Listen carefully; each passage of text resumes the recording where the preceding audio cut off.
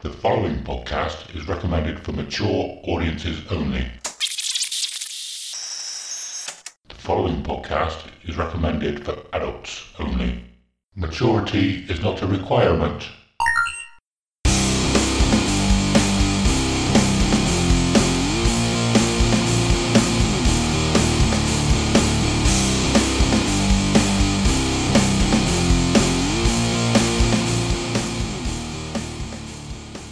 Hello and welcome to episode 45 of Dear Download, a podcast where we get to share our most intimate and treasured memories of Download Festival. We'll talk about each year, the bands we saw, the bands we missed, and everything else noteworthy that happened across the weekend. Also, we'll touch upon any news, other festivals, and the music industry past, present and future.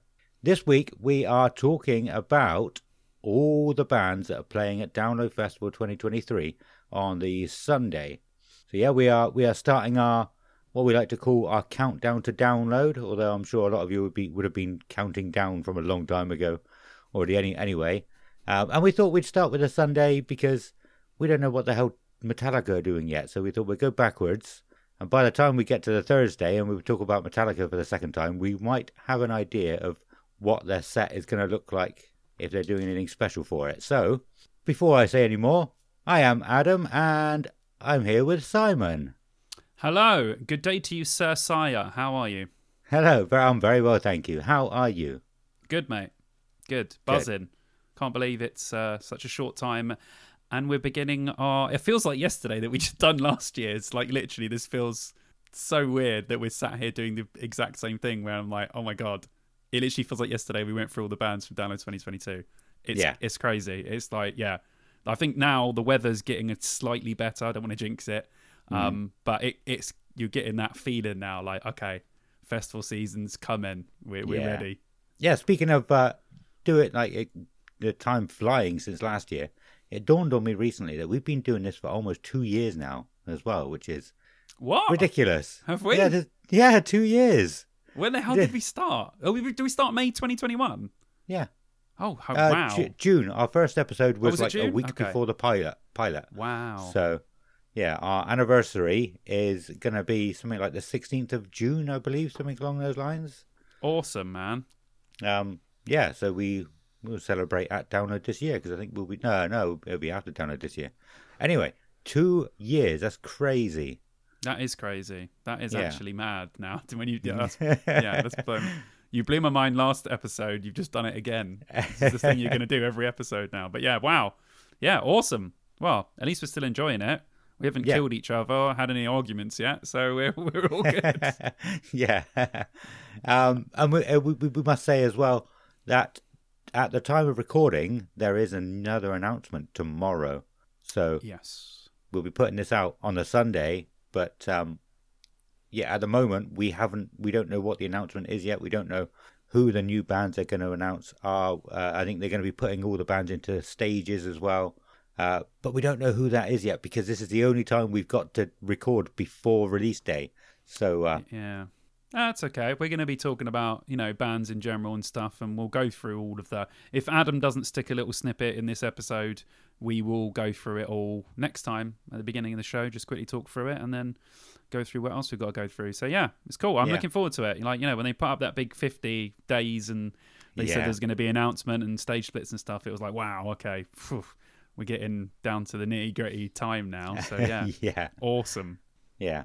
And do you know what? I saw one of the best responses to that 50 days, because it was the first thing I thought of as well. Someone said, it can't be only 50 days. I'm still fat. I thought, that's exactly how I thought. I'm trying to lose it before the summer. I'll lose a bit of it. I've definitely put it on since I'm not walking as much as I used to for my job. Oh, I can't tell looking at you. That's because the camera's not facing down, but I do have a...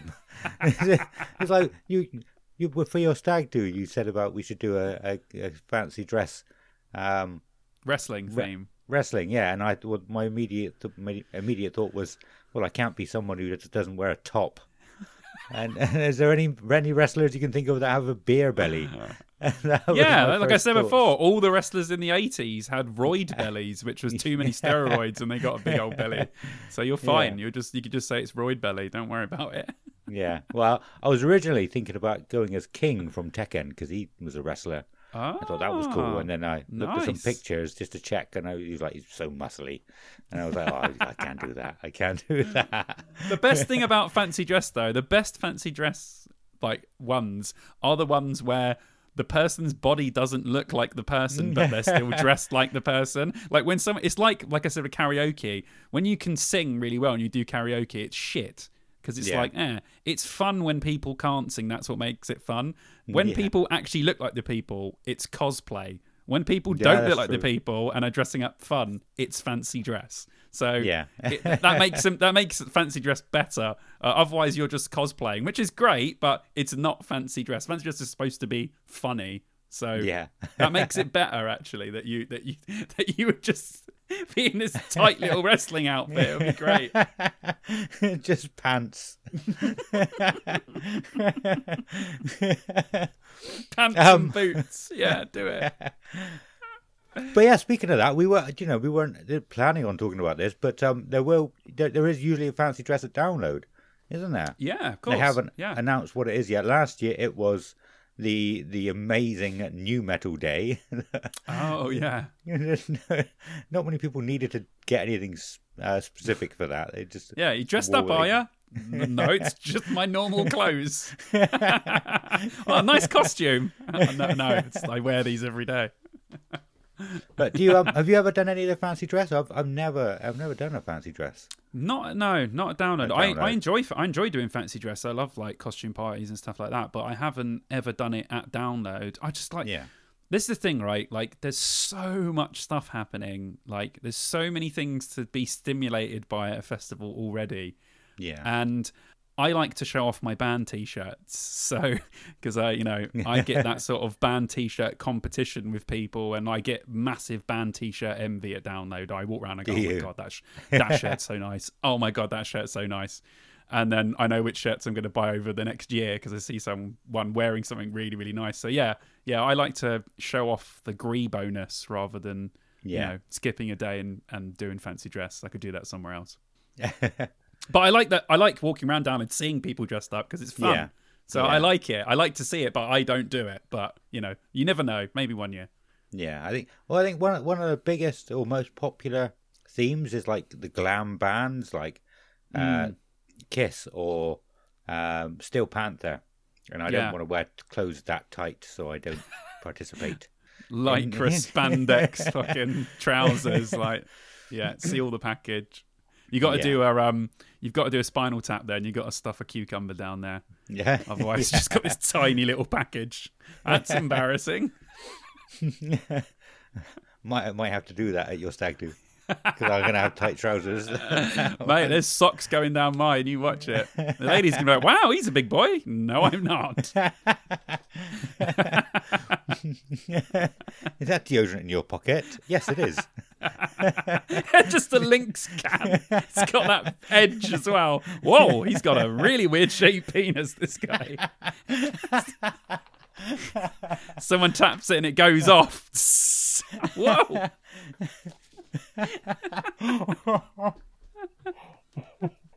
So anyway, how have you been the last couple of weeks? How's your two? Jesus. I can't. Fucking hell. Right. Anything else? Yes. Have we got to say anything else about that bit? No, I don't think so. How has your last couple of weeks been? Great. Yeah, really good. Like I said, busy at work, struggling with money for the wedding, but that stuff's going. We're looking forward to the stag do. Slam Dunk is, month and a bit away, so obviously that's a couple of weeks before Download. I did go to the Metallica. I went to the Metallica 72 Seasons cinema screening. So that was cool, something different. Really liked it, really enjoyed it. It was such a good vibe in there. Literally a cinema of Greebos. And everyone was everyone's rocking out to all the songs and clapping and cheering after every single track. It was a really fun way to experience the album. I'm really, really glad I did it. It was only 25 quid. Money's tight at the moment, but my best mate Carter paid for me. He felt sorry for me recently. He's like, "Don't worry, my dude. Don't give me the money. I know you haven't got a lot of money at the moment." I'm like, "Oh, thanks, dude."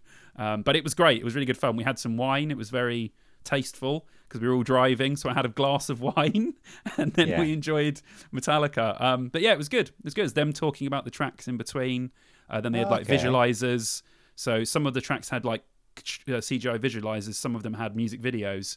But it was like really the good. Windows player. Yeah. Some of them actually had different artists and different ones. There was one that looked like an Atari game.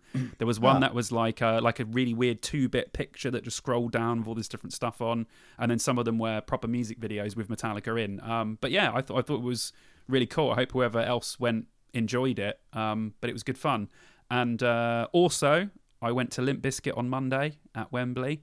Nice. And it was incredible. Was it? I mean, yeah, Bizkit have always been excellent live. They'll never disappoint. They'll always get the crowd going crazy. It's just the type of music that it is. And it's weird that I saw them at the exact same venue in 2001. Really? And then obviously I saw them this Monday. It was just as good, if not better, than seeing Limp Bizkit right in their prime. The place was absolutely packed. The crowd were absolutely going mental. Like 5 pits at all times, whole crowd going crazy. It was like it was one of the best gigs best big gigs that I've been to in a long time. I hadn't seen Bizkit since 2013 when they played the second stage at Download, and I always thought I fucking love Bizkit, but I'd forgotten how much they can get a crowd to pop. And guess what? I'm standing in the hallway, having a little vape, standing there with Vicky, and guess who walks past me? Mr. Andy Copping. No, really? Yeah, walked straight past, spoke to the security guard, and went into one of the doors. So I don't know if that spells out anything for Download. I know they are doing a Gunnersbury Park show, which Live Nation are probably involved in, and I'm sure Andy Copping might have something to do with that. So I'm not saying it's like a tip of the hat to say they might play Download, but it's definitely a possibility because Andy Copping literally walked right past me. So always a possibility that could be a sign that they're playing Download, or he has something to do with the that they're playing a Gunnersbury Park show.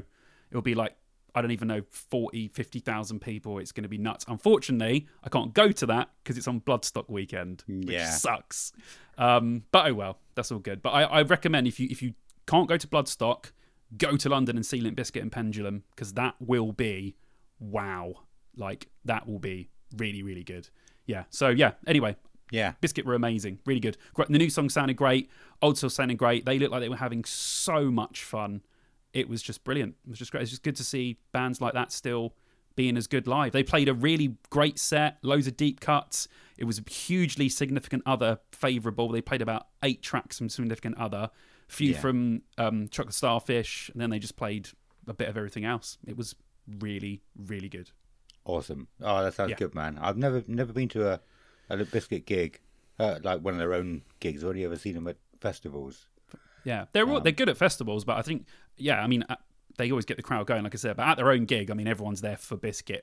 You know, they really do literally tear the place apart. So it was great because it was like, I don't know, it reminded me of a real old school vibe. Like, I barely saw, and I'm not complaining about this like an old person, but I barely saw anyone with their phones out. People were just taking pictures, putting them back. No one was standing there filming the whole gig. It was just chaos on the floor the whole time. Yeah. It was just great. It was great to see. It really felt like I was back in 2001 again. It was excellent. So yeah, see Bizkit if you get the chance. It's definitely worth it. Nice. Going back to, there's a couple of things I wanted to pick up on that, actually. Let's stick with the Limp Bizkit and Andy Copping. So, I mean, I want to talk about this new announcement that's coming tomorrow. But when people hear it, it's going to be old news. Well, not old news, but they'll know exactly what's on it. But we don't know what's on it yet.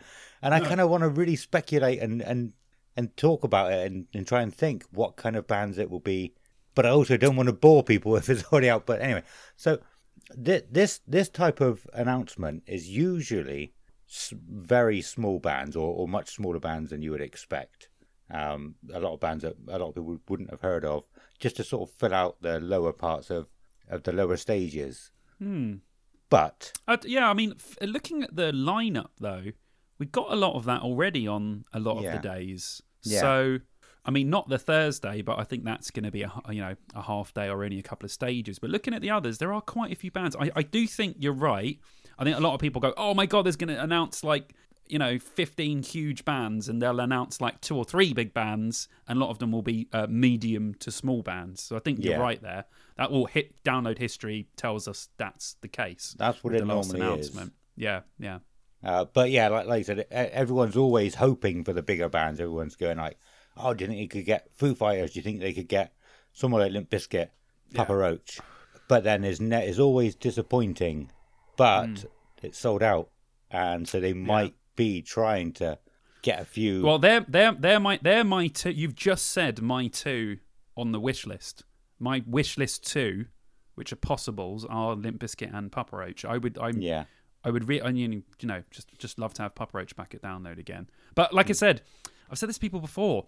You don't want too many good bands, because then I've said this before. On one day, you want between 10 and 12 bands that you want to see. Otherwise, you won't get in early enough. You'll miss bands you want to see, or bands will clash. So I feel like when Download is way overstacked, I just miss a load of stuff. So I kind of feel like now it's got a great sort of thing where there's loads of stuff I want to see, but there is a few bits where I could just wander off and see someone with people. Yeah. So I kind of like that. I don't want it too stacked. Otherwise, I'll get annoyed because I'll be missing bands. And I've already said to Vicky, she's in charge of that now. I'm not deciding on missing bands anymore. I get 2 bands. I say to her, which band do you want to see? That's who we go to. Nice. I've taken myself completely out of the equation with that now, because otherwise I'll just kick myself. So now I'm like, what do you want to see, babe? Okay, let's go see them. Yeah, awesome. But I mean, there's a few other bands. Pantera, people were hoping for. They're not playing over here at all yet.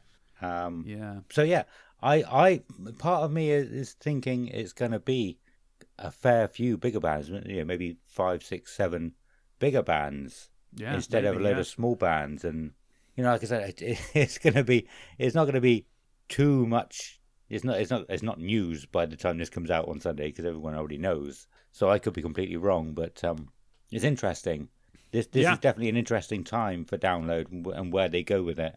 100%. Yeah, it'll be interesting, won't it, to see. Well, our future selves will already know this information, so we'll see what our future selves think of it. Yeah, but obviously, they're going to be announcing all the stages and which bands are going to be on which stages. I don't know if they're going to be announcing much of the village or anything like that yet. And then early next week, they're going to be announcing the Takeover are going to be announcing which bands they've chosen. Oh, okay, cool. Monday or Tuesday, I think. Nice. So that'll be interesting. We can talk about them in the future. But the other thing I wanted to go back to was the Metallica thing. I think that's the first time anybody's ever done that at the cinema, isn't it? Well, bands have listening parties, so they'll hire a venue and everyone will go and listen to the album, or they'll just have it on repeat or whatever. But bands have done it before, but it's not on this scale. Metallica, they're huge. So and they did say in there as well that they're also at some point this summer, I think it's August, I think it said, don't quote me on that, that they'll be broadcasting 2 shows live directly into the cinema that you can go and watch. Really? I think they're American shows, yeah. But I think after seeing Metallica twice this year already and already being to the cinema, I would have had... I love Metallica, don't get me wrong, but I would have had my 2023 Metallica fix by that point. Because when they first announced it that they're gonna be showing it at the cinema, I was like, that's a lot of money. That's a lot of money to waste to go and see an album that you can see the day after, or you can hear the day after on Spotify. But as it got closer to it, and I was thinking more along the lines of, this has never been done before on this scale. Like you said, it's an event. It's not just going to listen to the album. It is a massive event, and I wish I had gone to it now. Yeah, I really do. It's exclusivity, isn't it? It's really, specific to Metallica fans. So Metallica fans feel like they're getting, a nice little... I know you're paying for it, but you're getting a nice little something extra from the band that you wouldn't normally get. So yeah. At first I was like, Then I was like, do you know what? I think that'd be pretty cool. And then I went and I was like, that was really cool, actually. Yeah. So yeah, it was really, really good. Yeah, but it seems like Metallica just generally are trying to push the boat out, push to the next level of things, like this whole tour of 2 dates. I'm not sure if I've heard anybody doing that before. Obviously, a lot of bands that might have had the idea but are not big enough, not popular enough. It's just playing. Playing a 45-minute gig is hard. Playing a 2-hour set, or however long they're going to play for, and then playing one the day after that one is. I know they do tours where it's night, but that's hard work, man. You've really got to be up for it to be able to get a good show twice, doing 2 sets of completely different songs, not repeating a song. Yeah, that's really something special. So yeah, like from there, you can't fault Metallica's work rate. That's one thing you cannot fault at whatever you say. If you're not a Metallica fan, you can't say they're not working their asses off for the fans, because they definitely are putting all of their effort into it. And I know that they've said before, they're not going to be a band that goes on forever and ever. They are eventually going to stop at some point. So I think that they're really, in their later years, trying to really give as much to the fans as possible, which is awesome. Yeah, awesome. Well, for me, I haven't really done a lot the last couple of weeks. I have actually been to the cinema twice since the last episode. We obviously last episode was a movie episode, and we were talking about a lot of movies, and I said that I've not been to the cinema in probably about 5 or 6 years since we've had kids. Yeah. And now we talked about movies, and I've been twice since the last episode. Now I hadn't been. Yeah, no, I hadn't been with Soren to see Mario. No, you went bin. You went bin last time. Yeah, so twice since the last episode. Mario was really good. It was Soren's first time going to the cinema, and he was really excited and really happy, and really sad at some points. Like I know all the adults in the cinema knew that none of the main characters were going to die, because it was a cartoon for one, and they don't usually do that. But he just didn't seem to know that. And so when they were in peril, he was like, "Oh my god, I'm gonna die." Yeah. I assume it was the same for a lot of the kids in there. But yeah, he was like, and he shouted like Luigi at one point. "No, Luigi!" Because he thought he was going to die, and it was that's amazing. Awesome. So he liked it then. Yeah, he really enjoyed it. Awesome. Yeah, that's so cool. Great, really good to have a first positive cinema experience. And if he was that into it, that's awesome, dude. Yeah, there was a few times he sort of had a bit of an outburst, and it was so cool. He's got quite sensitive ears, so he had to take these. He's got some ear defenders that he had to take. And we went to the cinema. Me and Kelly went to the cinema last night to watch a Dungeons and Dragons film. And Soren said to Kelly, "Oh, do you want to borrow my ear defenders?" Because it was loud. Oh, it was awesome. And he's so. How cute. was that? How was the Dungeons and Dragons? Really good. Yeah, really, really good. It it looked good. I hadn't seen much about it since since it was announced. I just wanted to go and see it because it was D&D, and I think it breaks some of the rules at some points. It does some things that you can't actually do in D&D, but I think that's fine. It probably annoys some of the bigger fans. But the Warcraft film, I was into World of Warcraft, and the Warcraft film didn't break any rules really. It sort of tried to be as strict as it could to the law, and I think that's where it failed. So with this breaking some of the rules to actually make it work as a film a bit more. Yeah, exactly. I think, it was really good. I think it's definitely going to go further. I think they're definitely going to make some more. I think it's gone down pretty well with a lot of people who aren't even fans of the game. And the cast, I couldn't believe how good the cast was. So many big names. Yeah, they done really well with that film to get everyone in it. And it looked great as well. And I saw the trailer, I was like, oh, bloody hell. It's not even saying I would normally watch, but I was like, actually, that looks pretty damn good. Yeah. Yeah, it was really good. Awesome. I thought the storyline follows the storyline, and some of the characters follow the first Guardians of the Galaxy film, like pretty much dead on, like pretty much to like spot on to the point. I had to describe it. Pretty much. It's a good it's probably a good thing to base a movie around because it worked so well. Yeah. And it works in the sort of fantastical elements that you can add to that as well. So yeah. It's actually a good blueprint for nice for that. Yeah. But yeah, I think Chris Pine's character, the main character, his humor was exactly the same as Chris Pratt's character in Guardians of the Galaxy, but it was still good. It's been out a long time ago now, so people might not have made that comparison, the same comparison. Maybe I could be wrong about it as well, but No, it's good. I enjoyed last time when we talked about movies. It was nice. Really, yeah. I hope the listeners enjoyed it, because we had a great time talking about films last time. That was a lot of fun. We have had a couple of people express that they want to come on a film episode as well. One being Chisvids. Yep, big movie buff, huge collection. He might even have more DVDs than me, actually, I think. Yeah. Well, I mean, neither of these guys asked. Chisvids just sort of commented about how gutted he was and how he would have loved to have been on it. And I was like, well, come on the next one. Yeah, I'm sure definitely. we'll do it again. We said we were going to do it again. Yeah, we said we were. So Yeah. Definitely. And the other one was Seegers. He was saying he was saying how nice it was that we didn't talk about Tarantino stuff for like 30% of the Yeah, I saw that. the episode. He's got a degree in We'll film. do Tarantino. I'm gonna make him talk about Tarantino on the next one. And I'll cut it because I don't like Tarantino. What? I don't. Wait, whoa.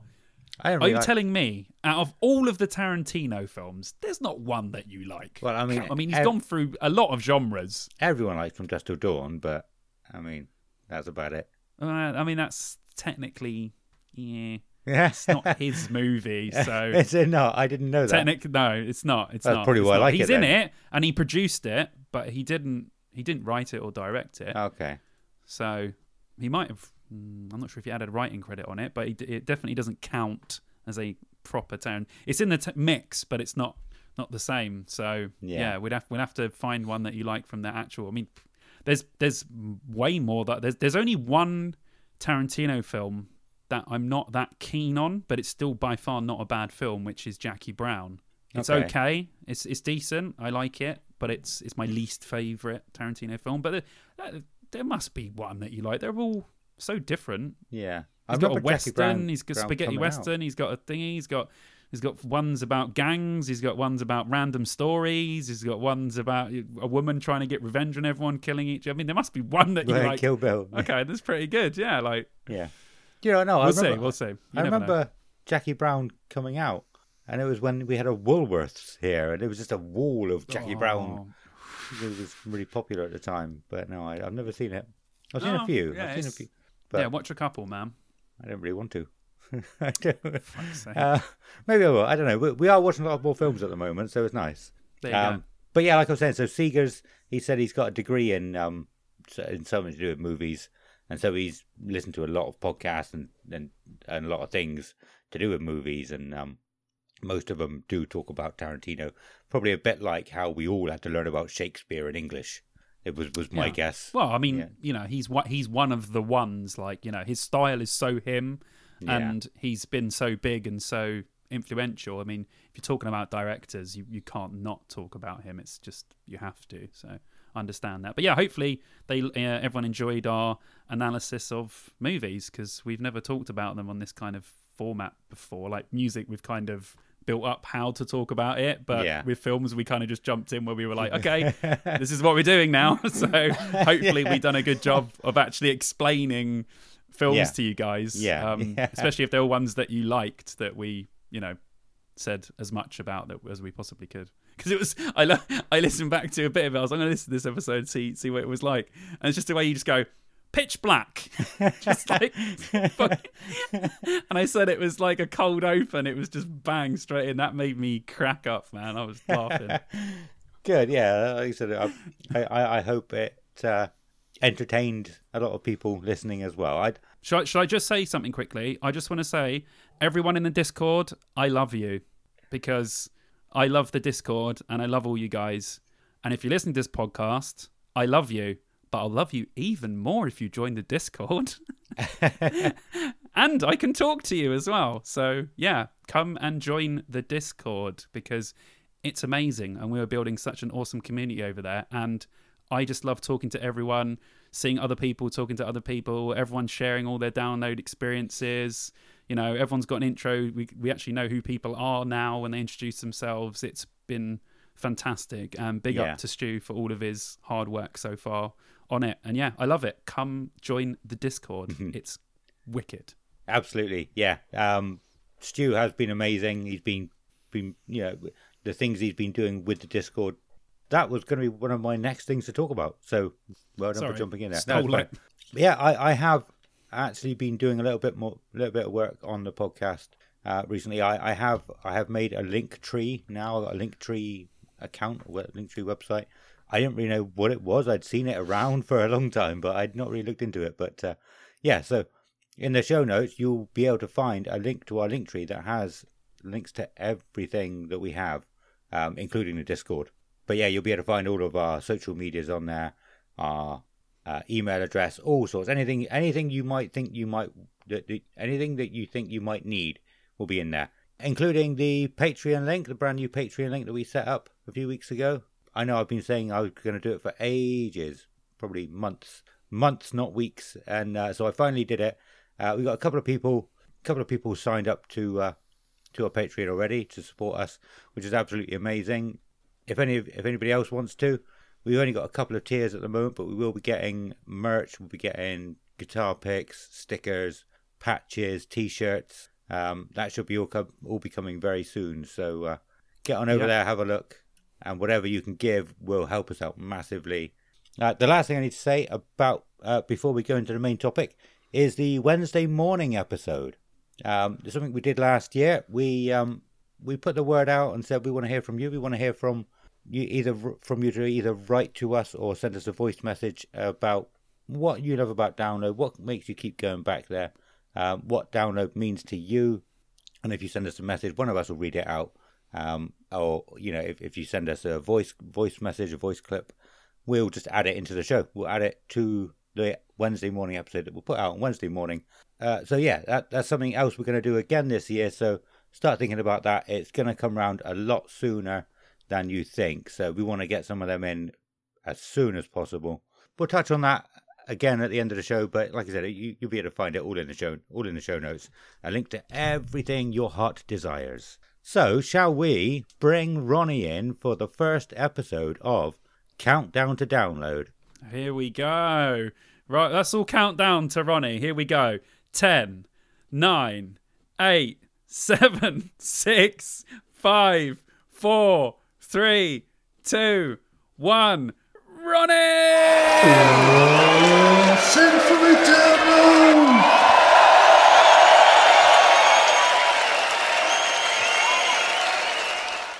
Thank you, Ronnie.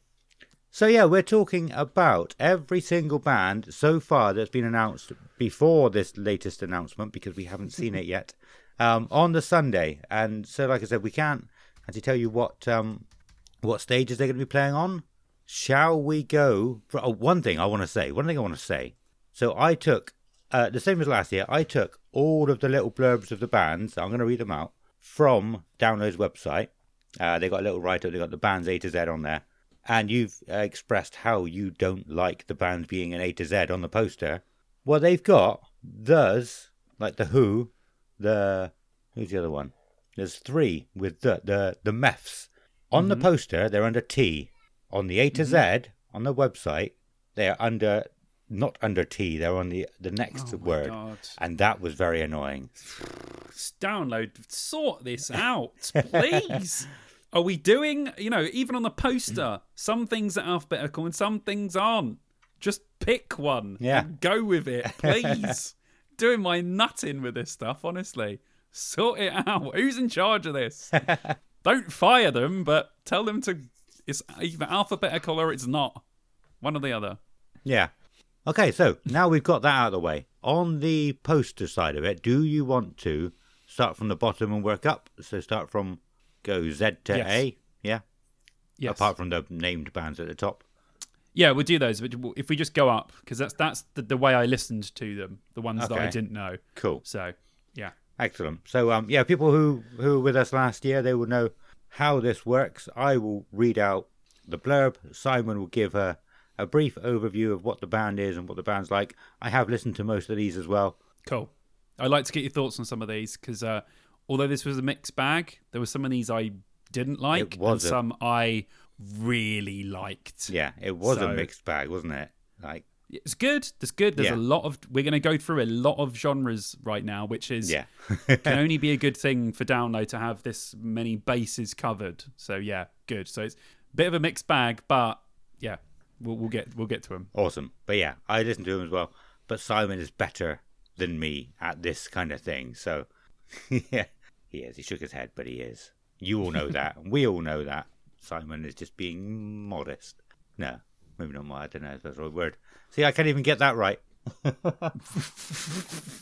The description of the person describing it. It's like mansplaining to someone about mansplaining. I heard about that before. It was always quite funny. Or splitting hairs How about... many levels there are. That's amazing. Yeah, or splitting hairs about split hairs. I've done that before. Okay, let's go. Touche Amore has been burrowing through angst, alienation, cancer, and death throughout 4 adored studio albums. After over a decade of working through darkness, the band's generously gruff fifth... Too many F's. They done this last time. Yeah. For anyone that did listen to the last download review, these band descriptions, sometimes obviously the bands write them, and I don't know. No one obviously proofreads some of these, and they put words in where they're either really difficult to read or they just make no sense whatsoever. Yeah. So bear with Adam, because legitimately some of these are really hard to read out loud. Yeah. I'll try again. The band's generously gruff 5th album, Lament, finds the light at the end of the tunnel. Through 11 songs, Touche Amore looks back at its past and uses hard-won optimism to point its fans towards light and love. That's quite nice one, actually. Yeah, apart from that beginning bit, the end bit's very nice. Yeah. What did you think? Really good. Really good. I actually went on YouTube first of all and watched a couple of these on YouTube, and then I moved over to Spotify and I watched their live K in the Pit gig. I watched 2 or 3 songs. Yeah. And yeah, I thought they were great. I was like, well, it's like post-hardcore stuff. So I said it's really good. Reminds me of Glassjaw. Little bit of Hell is for Heroes in there. Just the sort of thing that I would normally like, which is surprising why I haven't heard of these guys before. Yeah. Really liked his vocals. I mean, he was really giving it everything. And then listened to them again on Spotify, and I thought, they're really good. Like, I thoroughly enjoyed all the songs I listened to. Really nice. You know, some of it was really nice, soft guitar picking parts. Then obviously it goes into the more hardcore bits, but it wasn't like full on. It had a little bit of a nice edge to it. And yeah, I really enjoyed them. Nice. Awesome. Yeah, Touche Amore. What did you think? Did you listen? I did. I can't remember a lot about these guys, so I can't comment too much. Well, I can't comment anything really. I think I remember they surprised me. Touche Amore, it makes me think of like some kind of 90s pop band. Yeah, does have that kind of ring to it, yeah. Yeah. Can't think of who it is that... Who is it? There was definitely someone... Never mind. But yeah, I cannot remember at all, really, to be honest. Terror. Terror is an American hardcore band from Los Angeles formed in 2002. The band has undergone several lineup changes, all overseen by founding members Scott Vogel and Nick Jett. Its current lineup also features guitarist Martin Stewart and Jordan Posner, as well as bassist Chris Linkovich. The band has released 8 studio albums, the most recent of which, Pain into Power, was released in May 2022. The band are noted as one of the most influential modern bands within beatdown hardcore and hardcore punk, with Stereogum describing Terror as an institution within their genre. Mm-hmm. Yeah, Terror. Well, bear in mind, first of all, I haven't read any of these things for the band, so I've just gone with what I heard from listening to them, or, you know, what I saw their image was. So yeah, I obviously wrote down hardcore band with a few punk elements. Yeah. I like hardcore, but I don't like when hardcore is just hardcore. It has to have other elements for me to enjoy. I like some hardcore bands, but if it's just, I don't want to say standard, but just hardcore, I never get into them as much as if they're like hardcore, but they've got elements of like metal or other stuff in there. So I thought it was good, but it's not for me. But obviously, if you are a fan of hardcore, this is 100% a band that you definitely have to listen to. So yeah, I liked it. It was good. Not necessarily something I would go back to, but if you like hardcore, you definitely have to check this band out. Yeah. I remember hearing the sort of punk side of it at the beginning of the song, or one of the songs I listened to, and then going into a lot heavier than I was expecting. Yeah, definitely surprised me. I think when I first heard the punk bit, I'm not really a big punk fan. I'm not a big punk kind of guy, like old school punk, not the new punk, pop punk.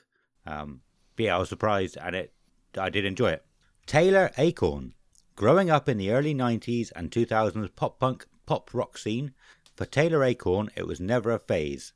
Hailing from the small north-central Pennsylvania town of Wellsboro, Taylor had always dreamed of a career in music, and in 2014 dropped out of Kutztown University to pursue just that, setting her sights for Nashville in 2017. Since then, she has gained the attention of many emo pop-punk bands with her newly rendered versions of their songs. Covers aren't the only thing that she's been grasping the attention of fans,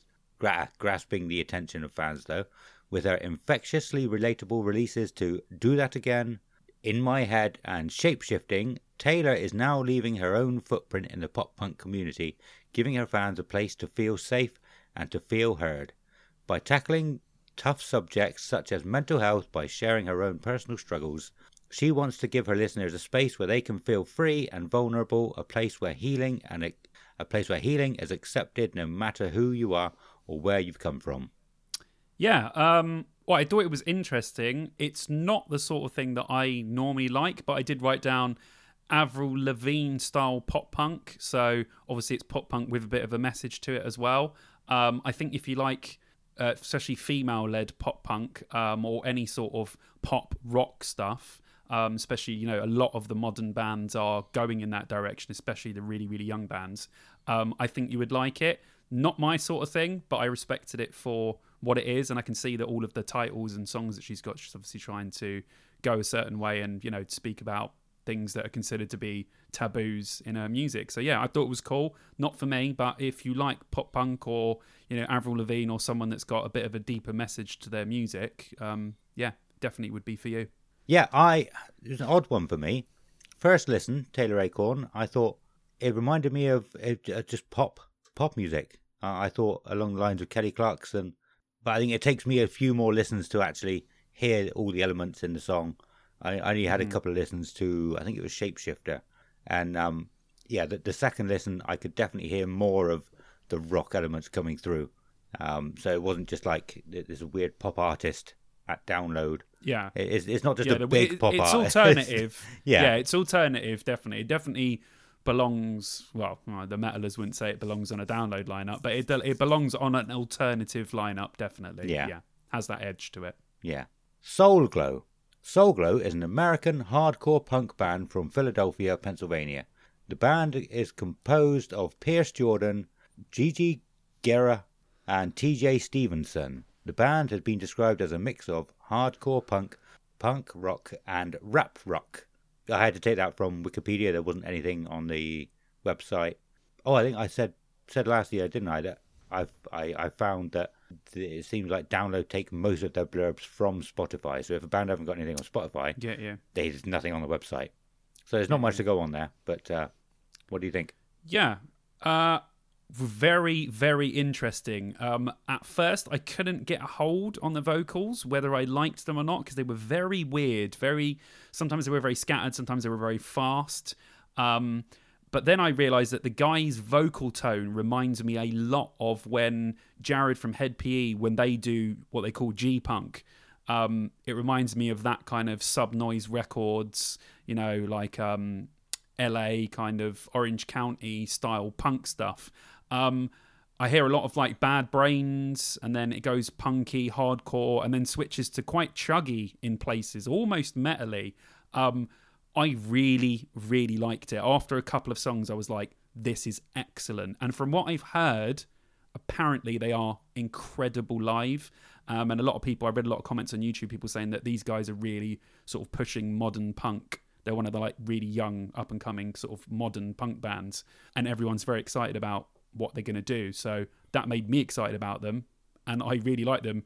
and I've added them to one of my playlists. I thought Nice. that they were really good, very interesting, very different, and yeah, I really, really liked it. If I get a chance, I will check them out live. These will be one of the bands. There's a few on here, but this is definitely the bands. It's early in the day. If no one else is playing at the same time, I will go and see Soul Glow. They really intrigued me enough to go and actually want to watch them. Yeah, do you know what? I think I would too. Strange, similar with this band. I think the first song I listened to, and I listened to that one a couple of times, it was not their kind of style, not that kind of thing that they would normally do. I think it was a much slower song. It's just an odd song. And so from my first impression, that's what I thought they were like. And then another one came on today, and it just blew me away. And I was like, "What? This is not what I thought the band sounded like." And this is something else. Again, I said a few episodes ago. Sometimes, just from one or two listens of a band, you don't get their feels. Bands do different types of songs all the time, so you got to Exactly. Yeah, you got to like you said, like you might listen on Spotify, and the top 2 songs might be the slow songs. Yeah.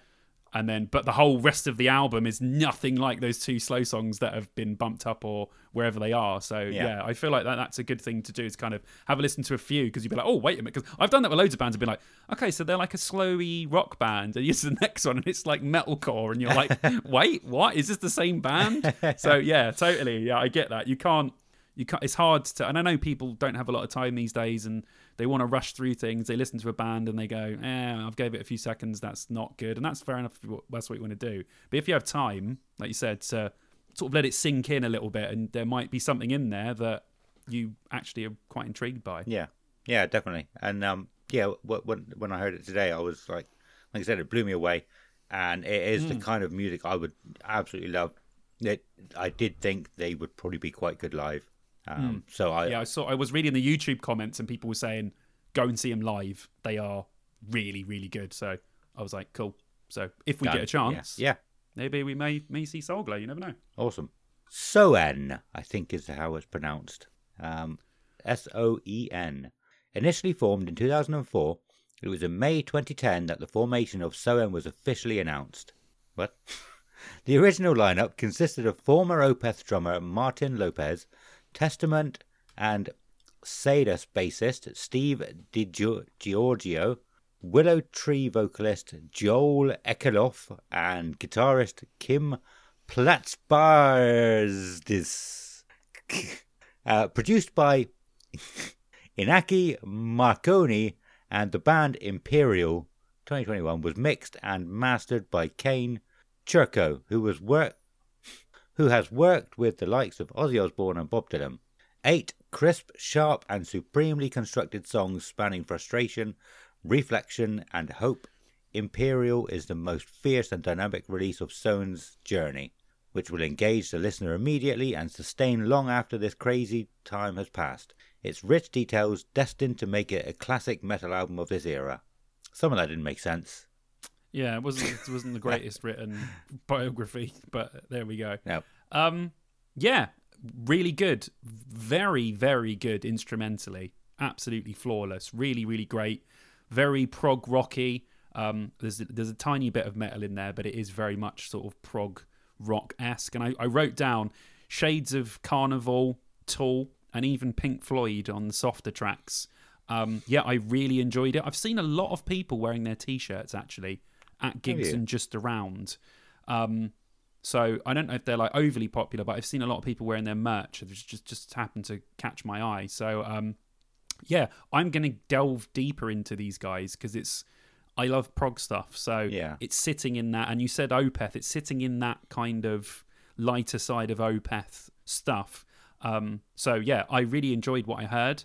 I'm going to delve in deeper. I think if you're a fan of prog, you probably should go and check them out, because I have a feeling that it's going to be really, really good to actually listen to these songs played live. So yeah, enjoyed it. Yeah, cool. I don't remember much about what I heard from them, so I will listen to some more, definitely.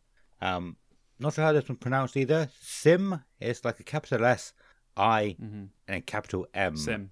So I assume Sim. Yeah. Sim. Oh, hang on. Yeah, Silence is Mine. There we go. Are a Japanese alternative metal band from Kanagawa Prefecture, formed in 2004.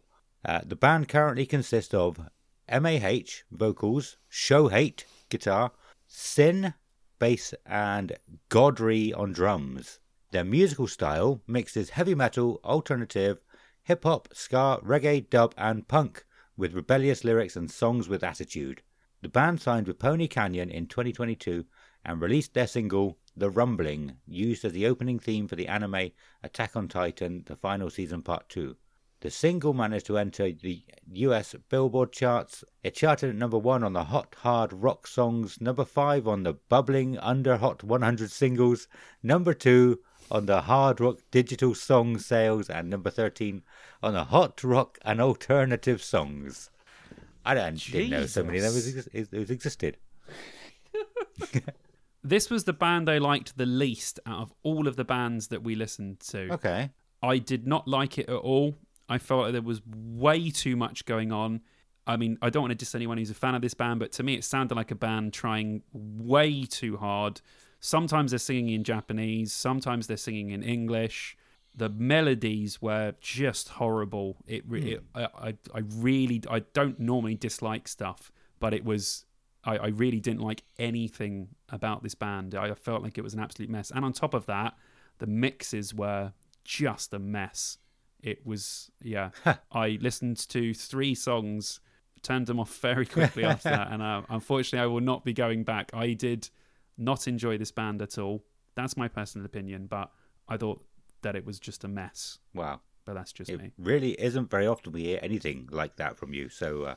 yeah. Wow. Yeah, literally. I was just like, those are horrible chorus melodies, the vocal lines. Didn't like the mixing of the 2 languages. It was only in 1 song, but I just didn't like it. Yeah, didn't like the melodies, didn't like the mixes, didn't like the guitars. Thought the electronic elements were just, didn't like any of it. It sounded like a mess to me. Yeah. But that's just me. I think I remember liking this band a little bit. I can't fully remember why. But I think, a couple of songs I listened to, I didn't make notes. But yeah, I thought I liked them. So I'm going to listen to them again and see why. Yeah. Set It Off. The Los Angeles-based band comprised of Cody Carson, Zach DeWall, and Max Danziger have become known for creating their own original brand of pop music, infusing bold electronic elements with rock instrumentations and guitar riffs as catchy as the choruses and an overall feel-good, dance-worthy vibe. Yeah, I really liked this band. I got really big mid-2000s emo, Panic at the Disco, My Chem vibes, really emo rocky. Singer has a fantastic voice. But I felt like all of the stuff just really reminded me of that, particularly that very first Panic at the Disco album, which I absolutely loved from start to finish. I think if you're a fan of My Chem or anything mid-2000s emo style and you want to hear a band that has a really great singer and puts songs together very well, go listen to this band. Like, I'm going to recommend them to Vicky because she loves that sort of stuff. And I think that anyone that loves that mid-2000s phase of, emo and rock stuff would dig this band big time. And I saw some of their songs had like 13 million listens. I was like, really? Wow, they must be doing really well for themselves. But yeah, they were really good. They really surprised me. I thought they sound fantastic. So yeah, I enjoyed it. Awesome. Yeah, I wasn't really a big fan of the early 2000s like emo phase, but I really like this band. I really like them a lot. If you went back to the first Panic album, I think you'd like it. If you like this, it's basically exactly the same. I never listened to that album, to be fair. Yeah. I think I had Fall Out Boy's first album, and that was about it. That's a good album. Yeah, very good. But yeah, I don't know what it is about Set It Off. I think they were one of the first bands that I heard of from the second announcement, or I heard a song from the second announcement, and straight away I absolutely loved that song. I don't remember which song it was at the moment, and I've heard them a couple of times since then, and both times have been like, yeah, there's a really good, like, it's just sort of concreted my thoughts about them. Nice. Palais Royale, equal parts Britpop, glam rock, and art pop, and art punk even. Palais Royale have amassed over 500 million streams throughout their career and earned a legion of cult-like fans with their adrenaline-fueled rock and roll circus. The band recently released their 4th full-length Fever Dream Yep, meant to be album there. The fourth full-length album, Fever Dream, which emerged from a much-needed break in the chaos. Returning to their roots and composing most of the album on piano, equal parts ecstatic head rush and in-depth meditation on the state of the human psyche, probably. The result is Palais Royale's boldest and most visionary body of work to date. Yeah, I liked this. Again, it wasn't what I was expecting. I don't know why I had them in my mind as like some sort of emo metalcore band, which they definitely aren't.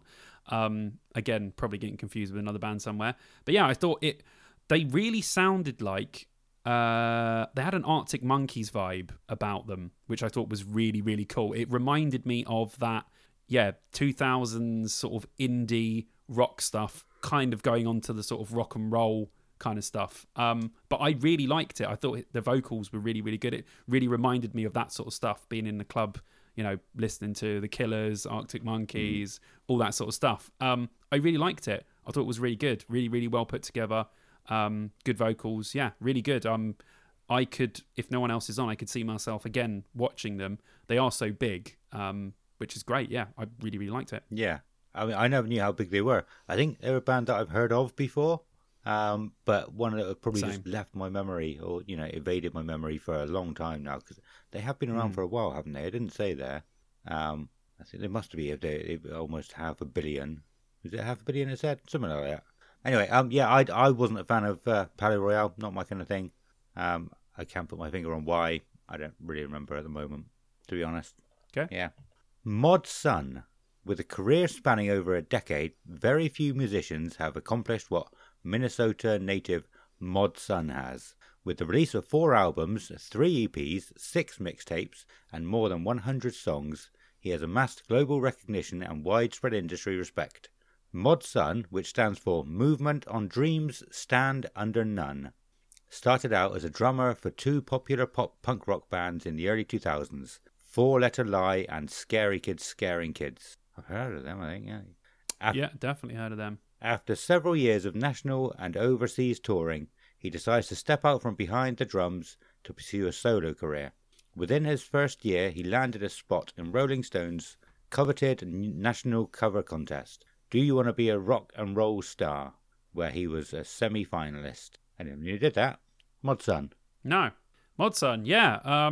Like modern emo rock stuff. It kind of reminded me of what Machine Gun Kelly's been doing recently, with his kind of, pop punky emo kind of stuff. I thought it was okay. It's not the kind of thing that I enjoy at all. It's well out of my wheelhouse, but I can see why a lot of people like these modern sort of solo artists. A lot of people now are deciding to go solo, make it about them rather than about a whole band.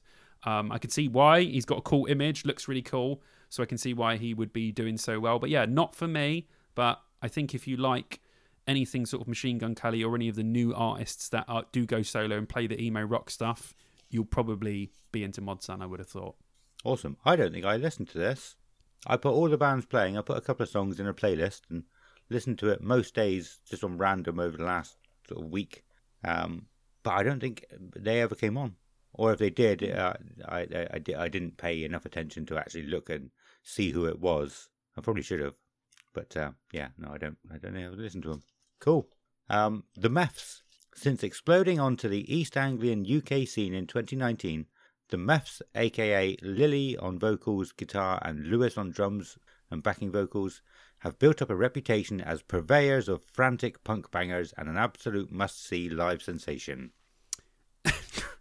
My notes literally say, the Meths, modern punk, female vocals, was okay. I think that's about what I thought of them. Yeah.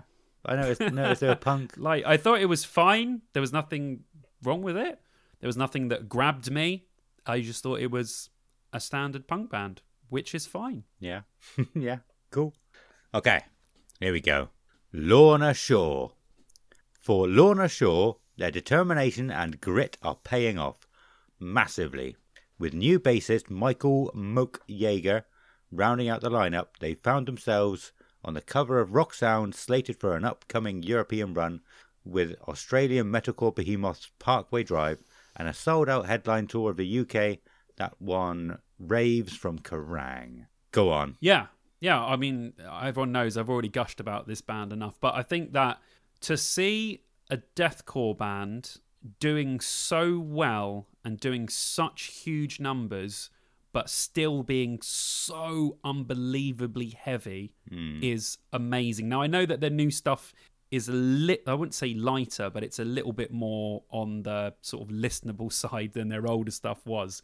But yeah, I just love this band. I mean, just vocals absolutely out of this world. You have to listen to this band just to check out his vocals to see what is possible with just your throat, which is mind-blowing for such a young singer as well to be able to do it. Don't know how long he's going to be able to do it for, but also the band. I mean, you know, if you like any form of deathcore, any kind of death, they have a lot of death metal in there as well. Their new stuff sounds, you know, closer to Cradle of Filth than it does to deathcore. Still has those elements to it, but they have gone in that kind of direction on the latest album. But yeah, I can't say enough good things about this band. They're really sort of flying the flag for proper heavy music and getting a lot of people into that kind of stuff, because I know deathcore is quite difficult for some people to listen to.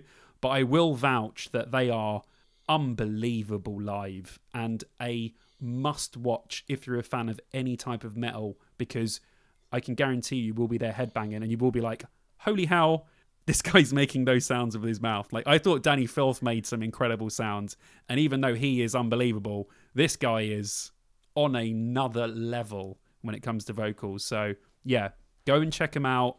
Let's get as many people into deathcore as possible. Yeah, they're playing the main stage as well.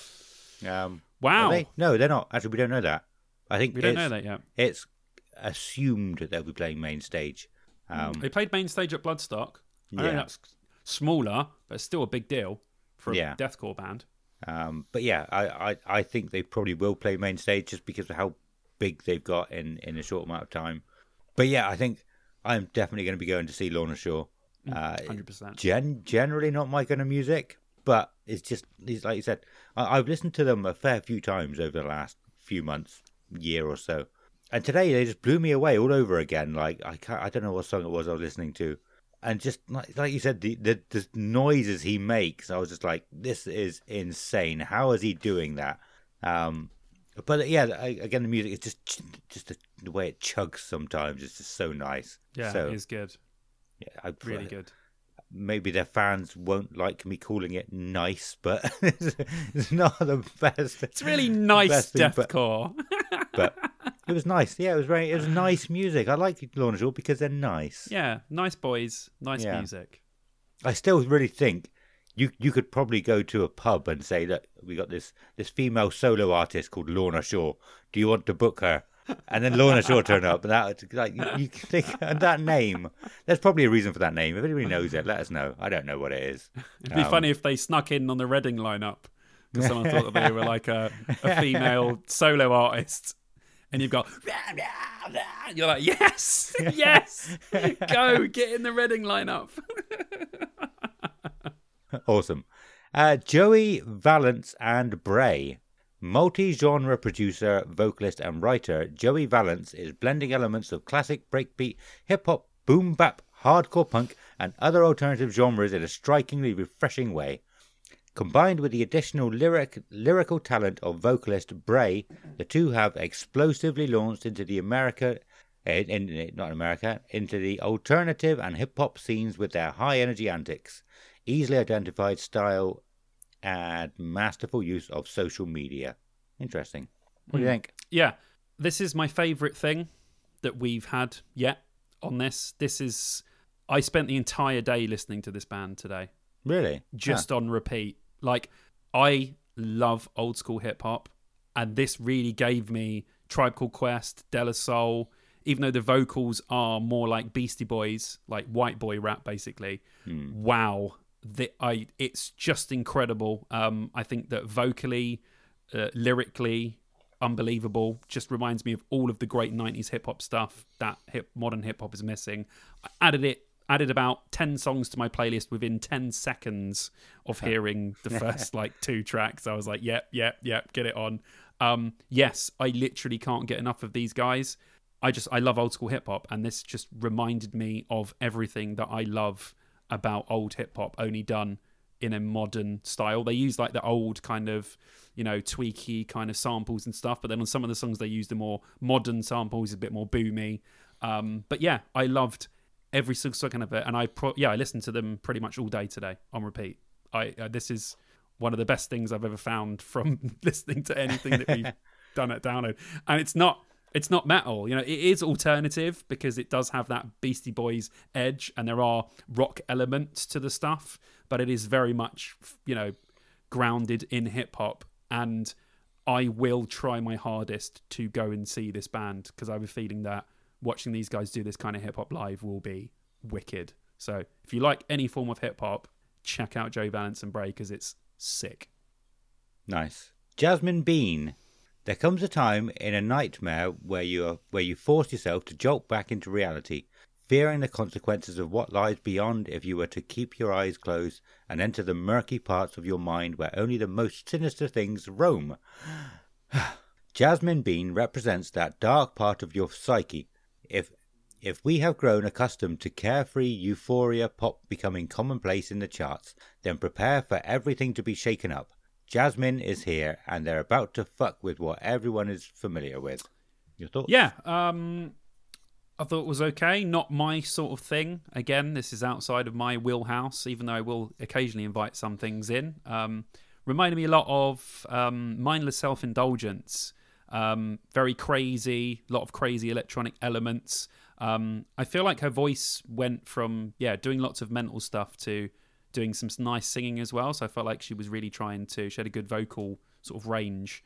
But yeah, it was okay. It wasn't for me, but reminded me on the heavier side of Mindless Self-Indulgence. That's all I've got to say about it.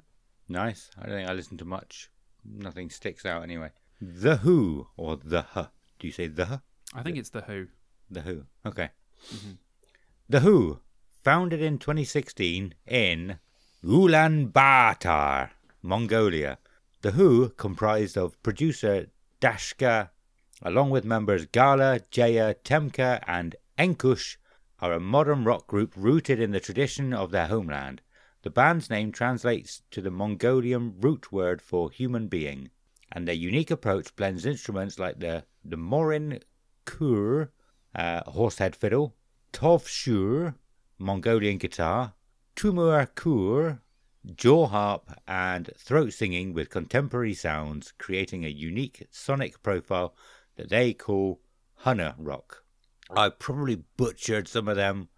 I might have done all right, though. I don't know. I think you've done the best you could. Double U's. Anyway. I do not like The Who. I just don't get it. Like, this band, everyone talks about this band. This band got really, really popular, like, really, really quickly. They've done songs with, like, tons of people. I just don't get it. I don't enjoy anything about them. It just doesn't... I don't know what I'm missing, but whatever it is, I'm missing it. Because I've tried to listen to this band on multiple occasions, and it just doesn't light my fire at all. I don't get it. I don't know what it is, what I'm missing. I don't know. I'm just not a fan of The Who. Yeah. Give me Doctor Who. Doctor Who. Mongolian throat singing was fun when it was on RudeTube 15 years ago. That's what it was called, wasn't it? RudeTube, presented by some guy just showing you YouTube videos. Oh yeah, I remember that. He was a popular guy, wasn't he? I can't remember who it was. But yeah, that was it. There was one massive Mongolian throat singing video that was cool, and that's as far as being cool Mongolian throat singing got, as far as I'm concerned.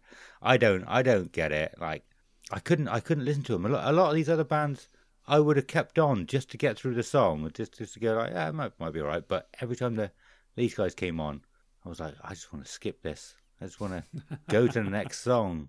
Yeah, just not for us, I guess. Yeah.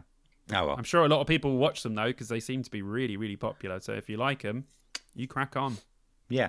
You crack on. Hawks. Hawks are an alternative metal band made up of Anna, Hannah, Jess and Julia. London-based but hailing from Greece, Wales, England and Italy, our sound is made up of 4-part harmonies, drop-tuned heavy riffs and progressive drums. We write songs about oppressive beauty standards, mental health struggles, violence against women, self-empowered, the tales of being a naughty gremlin and much more. We write songs that we need to sing as vehicles of catharsis, love and rage. Alternative metal. It was good. It's nice to see an all-female band, which is pretty cool. I will say I'm sure I've said this on here before, but I'm very, very fussy with my female vocals. There are certain tones I really don't, in singers in general, but specifically with female vocals, there are certain tones I don't like. She has a tone that I really like. I liked her voice a lot more than I liked the music, if that makes any sense. The music was okay, but I thought the vocals were really good. It was something that I would listen to. So I might carry on with this band and see if I can get to them. But yeah, I'm very fussy with female vocals. So I was like, oh, like the vocals. Good. Okay. Music, I was like, okay, it's all right. It's not bad. Nothing's jumped out to me yet that grabs me. But I think I might continue with them and give them a little bit of a chance to win me over. But yeah, good. I liked it. Awesome. Yeah, I think I did too. I can't put my finger on what it was at the moment. I do think when I first saw them on the Download Festival website, I thought they looked a lot like Bewitched. So I was hoping for an weren't you? Hoping for an Irish pop group like You Bewitched, were but yeah, they're not. They're not. I'm afraid. You might not care that much as I do. Anyway, but yeah, I can't put my finger. I can't remember why, but I remember quite liking them. Green Lung, a cult band in every sense of the word. Green Lung emerged from the heavy rock scene around legendary London boozer The Black Heart, with self-released debut EP Free the Witch in 2018, drawing on a host of peculiar British influences from proto-metal iconoclasts Black Sabbath and Black Widow to the new wave of British heavy metal acolytes Angel Witch, Demon and Witchfinder General. There's two different bands. The band have swiftly risen to the forefront of the UK metal scene, wielding megalithic guitar riffs, psyched out organ squalls, and lyrics that celebrate the folklore, myths, and legends of Britain. They conjure the wild and witchy spirits of their forebears for a new generation. I don't remember much about them, but I like them from that right up. Yeah, I like that they mentioned the sort of witchy, has that kind of vibe to it. I got like the doomy Sabbath vibes from it, very doomy. Then they had a lot of sort of bluesy metal stuff, a lot like Down. Really, really old school metal riffs. They're really going for that kind of 70s, let's sing about, incantations and shit, but with like doomy music. It had a real flavor, and I think that his vocals, although he doesn't have the same tone as Ozzy, I can see what he was trying to do with his vocals to get that kind of Black Sabbath thing kind of back. But yeah, I really liked it. I thought his vocals were really good. I thought the music was great, just in the kind of wheelhouse of stuff that I like. So I am going to continue with these guys and give them a further listen. But on first listen, really, really enjoyed them. Very cool. Awesome. Graphic Nature. Raw, heavy, aggressive, and at times genuinely creepy, London and Kent-based metalers Graphic Nature are one of the most energised and exciting new bands to emerge from the British metal scene in years. Coming into existence after singer Harvey Freeman joined guitarist Pete Woolven, Matas Mikhailovic's, bassist Charlie Smith and drummer Jack Bowdery in the previous band Cove. The quintet realised while listening to early 2000s new metal on the way home from shows that their ambitions were more in tune with Slipknot, Korn and Deftones than the metalcore they'd been playing. Taking their name from a track on Deftones' Koi no Koman album in 2019, Graphic Nature announces themselves with the single Grit and immediately began carving a name for themselves as a ferocious new force in British heavy metal. Butchered that one a little bit. Yeah, Graphic Nature. Yeah, that's a really good Deftones album. That's the Deftones album that you liked. Yeah, that's the one that you said, oh my God, I actually like a Deftones album. We were like, oh my God. Yeah, it's that one. It's really good. But yeah, I've written here, modern metal and a dash of new metal, which I've put because I definitely heard the new metal influence in it. I've written down as well, in the same vein as Loathe on their more new metal-y side rather than sort of modern metal-y side. A little bit of Void of Vision in there as well. Lots of dislocated, down-tuned riffs. Had me headbanging. Like, Yeah. I was sitting there listening to it and I was going like that and I was like, do you know what? That's good, man. I like this. So Yeah. again, a lot as the same as Green Lung, I am going to delve more into these guys because from what I heard, I really, really liked it. They had loads of different elements of stuff that I like sort of rounded into one package. So yeah, I'm interested to see after a few more listens what I think of them. But yeah, first listens, really, really good. Nice. Awesome. Dinosaur Pileup. Short one, this one. Dinosaur Pileup are a British alt-rock band led by singer, songwriter and multi-instrumentalist Matthew Bigland, whose riffy, grunge-inspired sound has earned comparisons to Nirvana and Foo Fighters. Now, I know you like them. Yeah, I really like this band. So yeah, like alternative rock stuff, like they said, a little bit of grunge elements to this, the sort of dirty, like sort of headbanging riffs, a tiny little dash of pop punk. I feel like they do a little bit delve into that. His voice is kind of on that side, but not into the part that it annoys me. But they do try other stuff, like they do little bits where he almost kind of raps. But yeah, I'm a fan of this band. I missed them at Trees last year. And then Carter was telling me how good they were, and I was really disappointed. Luckily, they're playing Download and 2000 Trees again. So if I missed them at one, I will try and catch them at the other. So I will be seeing Dinosaur Pileup at least once this year. But yeah, I think they're a really, really great band. I think if you like any sort of alt-rock stuff or anything grunge, I think you should give them a listen because they will probably have an element of their music that you will like. Nice. I do not like grunge, but I did like Dinosaur Pileup. I think it was, yeah, I don't know why. Again, I can't put my finger on exactly what it was about them at the moment. But there's a few times I was listening to them, I was sort of, it's the same as what you said about Green Lung. I was just like sort of bopping along, and I was like, oh, this is really good. Like, I'm really enjoying this. So good. I would go back and listen to some more. I think, definitely. Nice. Crashface. Crashface is a collision between a brace of minds with a mutual love for the loud. The raucous two-piece boasts infectious energy and alluring aggression through stomping riffs. Abrasive. It's all capitals, this one. I don't know why it's all in capitals. Abrasive yet pop-tinged vocals and explosive. That looks like explosm as well. It's just the I and the AV. Explosive, thought-provoking lyrics. It's death pop and it's bubblegum metal. This musical Frankenstein has set Crashface up to be this generation's call to noise revolution. I think I like them. I can't remember. Yeah, I've just written alternative rock. I like the aggression. Think they are a two-piece. That's all I've written. So I think I liked them, but I thought it was good. I liked the aggression, but nothing stood out to me on the first listen. So maybe in future, you never know. But I thought, yeah, pretty good, but nothing. Awesome. Cleopatrick.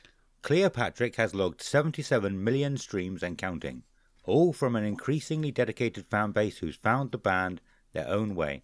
No major label, no big budget, just two best pals knuckling down, cementing a unique sonic alchemy and filling a space of honest, empathetic, yet undeniably heavy-hitting rock music that they'd be searching for themselves for years.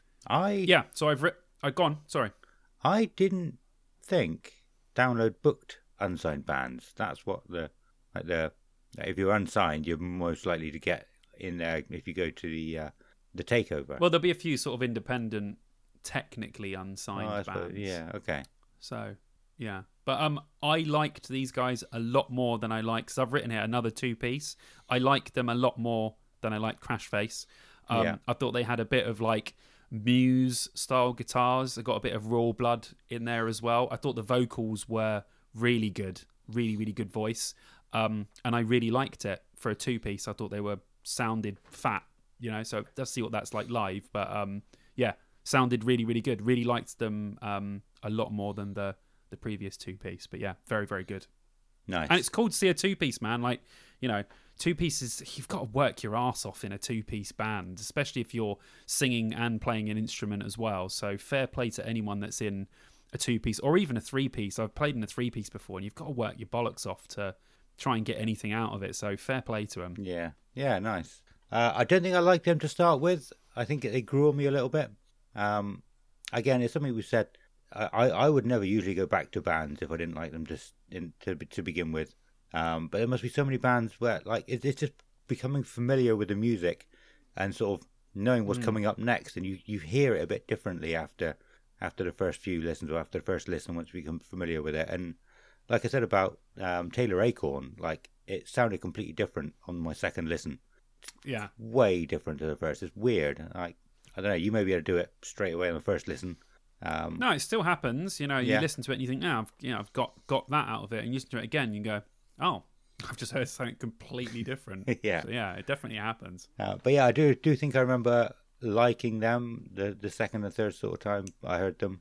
So yeah, I will listen to some more. Although we'll be listening to a lot of other bands over the next few weeks. Try to cram in all the other bands that are playing, but I will try and listen to some more of these again. Bloodywood. Bloodywood is an Indian heavy metal band from New Delhi, formed in 2016. They began as a parody band that uploaded metal covers of pop songs on YouTube, but later went on to write their own original material. The band has cited Linkin Park, Rage Against the Machine, System of a Down, Alter Bridge, and Limp Bizkit as their musical influences. I think I do. When I first heard them, I thought they were absolutely amazing the last sort of few months. But I know I definitely heard a couple of songs these last sort of 2 or 3 days, and it didn't seem to do anything for me. I don't know why. I think I was a little bit busy at the time. I was working as well. So maybe that's why. But it didn't, like that. It just absolutely blew me away at first. And it didn't these last couple of days. What do you think? Oh, I love them. I think they're absolutely fantastic. Yeah, I mean, brilliant. That like they said, like when I saw them, I'd listened to them before, but I saw them at Bloodstock, and even live, they're the only band to ever even have a shred of what Linkin Park used to have. But I really got huge Linkin Park vibes just from the way they were live, like having the two singers. It really, I was like, wow, I feel like I'm almost at a Linkin Park gig again. Like it had that kind of vibe, and they were so positive in between the songs. Their songs got great messages in them as well. The music's fucking awesome, and it's great to have an Indian metal band. Like that's just, that in itself is incredible. And to top it off, they're really, really good as well. I will 100% not be missing Bloodywood at Download. Yeah. After the last time I saw them live, they were absolutely fantastic. So yeah, I'm really, really looking forward to seeing Bloodywood again. Awesome. Yeah, I'm thinking I probably will end up going to see them. Most people we know will probably want to see them, so I'll probably join you. I could be wrong. If I listen to some more, I might be really into it again. Maybe it was about bad songs that I chose to put on the playlist, or not bad, but not some of their better ones. But I don't know. It's weird. Yeah, it's weird that I've never really. I don't know. I have had that before. We'll see. We'll see. Yeah. Blind Channel. Rokia Rokan Sio. Probably butchered that. Or to loosely translate this Finnish saying, fortune favours the brave.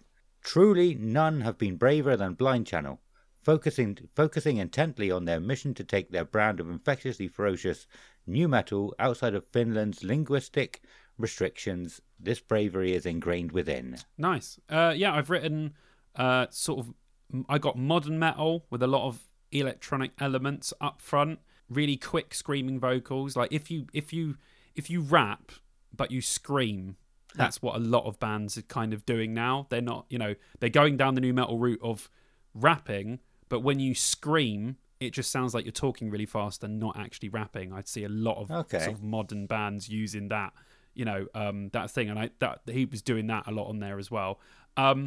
It's weird because this band has everything I would normally like in a band, but I didn't like it that much.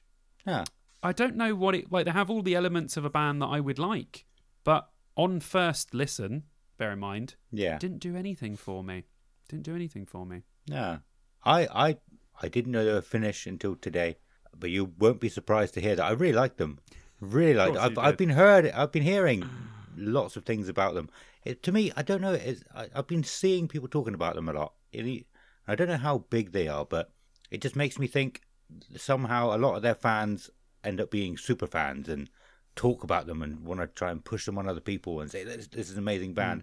Not all bands have that, and I don't know what you have to do to be able to make that happen, or if it just is an accident sometimes. But yeah, I've heard a lot about them, been seeing a lot about them for a long time, never listened to them until recently, and I couldn't believe it. I was like, why have I not been listening to this band? They're amazing. Nice. Yeah, really good. Really liked them. I'll give them another try, because like I said, they have everything I should like. Yeah. Just didn't like it on first listen. Beauty School. Beauty School are a 6-piece that fuse a diverse pool of influences to make eloquent, emo-infused alternative rock. With debut singles Take It Slow already championed by BBC One Rock Show, Upset Magazine, Rock Sound, and Discord. That's weird. I don't know what that is. It's not Discord. The SCVRD. Ever heard of that?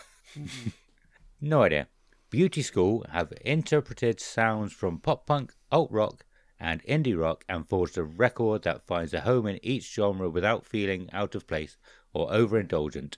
Formed out of a number of members of Leeds bands with unfinished business, the band's debut album, Happiness, is an example of a group drawing from multiple areas of inspiration and experiences to make an album bursting with pent-up energy and interlaced with deft lyrical touch of lead singer Joe Cabrera. That was hard to read. Yeah, it was hard to read. I mean, when I first heard Beauty School, because again, it's another Deftones title, like Graphic Nature, I thought I was going to be listening to a Deftones clone. Huh. That's not what I got. I got, an alt rock emo band. They reminded me of probably Vicky's favourite band in the world ever, the Menzingers. They had that kind of alt rock sort of emo vibe to them. I liked them. It's not really my sort of thing, but I will recommend them to Vicky because I think that she will get a kick out of them because they sound a little bit like the Menzingers. So yeah, I was expecting something very different. Yeah, but I got this. So yeah, it was weird. There's another band I quite enjoyed. Yeah, so I probably skipped a lot of old school emo albums that I would have really enjoyed. Probably. I think you did. I think you need to go through your emo phase. I haven't been through it yet. You're going to have a late emo phase. It's fine. Turn up to download and you'll only see half of my face. He's going to have hair down here. He's going to be wearing red eyeshadow like I used to. The makeup, I can do the makeup. A red tie. About a while ago. He's going to be sitting in the corner talking about how much he loves Gerard Way. He's got a new Mike M tattoo. Oh, I think they're going to have a field day with this in the Discord, aren't they? Do your worst. I don't care, but we need to just dress. We need to do, at one day at Download, we just need to do you fancy dress. I'll bring loads of clothes with me and we need to do you up emo for the day. That would be fantastic. I don't know if I want to do that. You can have an emo day. Let's do it. Avatar. The heavy metal and roll dark madcap visionaries, collectively known as Avatar, didn't pick their moniker by accident. An avatar is defined as either a manifestation of a deity in bodily form or an icon representing a separate being in another realm. Both meanings perfectly describe the Swedish rock sensations as they've built something larger than life. Ambitious sorcerers of the highest order, Avatar smash the boundaries between band, theatre troupe, and cinematic masterminds, with a series of celebrated albums and videos, and the immersive world of Avatar Country, a fantastical land where metal rules supreme. I did not know all of that about them. This is a band that a lot of people have recommended to me. A lot of people have told me about. Again, this is like a lot of bands at the moment for me. They have everything in a band I should like. They have a cool image. The music's good. They're kind of crazy. They got cool ideas. I can't get into them for some reason. I don't know what it is that's stopping me. They have everything that I should like. And every time I mention other bands, people go, "Oh, have you listened to Avatar?" And I go, "Yes, I have." I can't get into them for some fucking reason. I don't know why. Literally the other day on YouTube, people were like, "You should listen to Avatar, dude." I'm like, oh, fuck's sake, I'm going to have to give them another listen. But yeah, again, maybe I'm on the cusp. I liked them a bit more than I did last time. Maybe I'm going to have to just keep trying with Avatar. Yeah. And eventually I'll become a fan. But yeah, I've only heard really great things about them live as well. I'm sure they're going to have a huge crowd. But yeah, I've heard live they absolutely kick ass. So there is a possibility, if no one else is playing at the same time that I really, really want to see, I might check out Avatar to see if it's live where they turn me into a fan. Yeah. But yeah, what did you think? I like Avatar. I said a little while ago I didn't like them. I had never liked them until I was listening to some songs for because they were announced for download. No, I think it was a new album, wasn't it? And it was on my release radar. And I listened to the new song and I was like, this is really, really good. Like, why have I not been into these before? And then I tried to listen to a few more and they weren't as good as I remembered the first one being. Maybe it's different songs, I just wasn't into them as much. And then another song came on again today and I was like, yes, this is good. This is really good again. Like, so it's probably a bit hit or miss for me, but when I like the songs that I've liked, I've really liked them, if that makes sense. Yeah.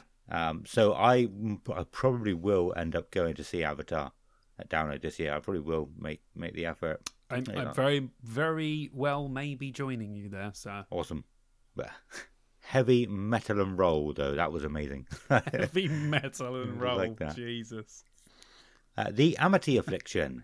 The Amity Affliction cocoon raw honesty in haunting hooks, pummeling grooves, and rapturous riffs. The Australian heavy alternative quartet, Joel Birch, Aaron Stringer, Dan Brown, and John Longobardi unearth a powerful truth on their 7th full-length and debut for Pure Noise Records.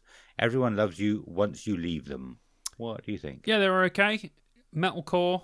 The music was good. The guy's screams were good, but then he started singing in that tone that I don't like. Almost where, I take the example. So this is what I'm trying to explain to people. And I say there's a certain tone I don't like, right? A Day to Remember are great when they're doing the heavy parts. But as soon as he starts singing a chorus, I'm automatically out.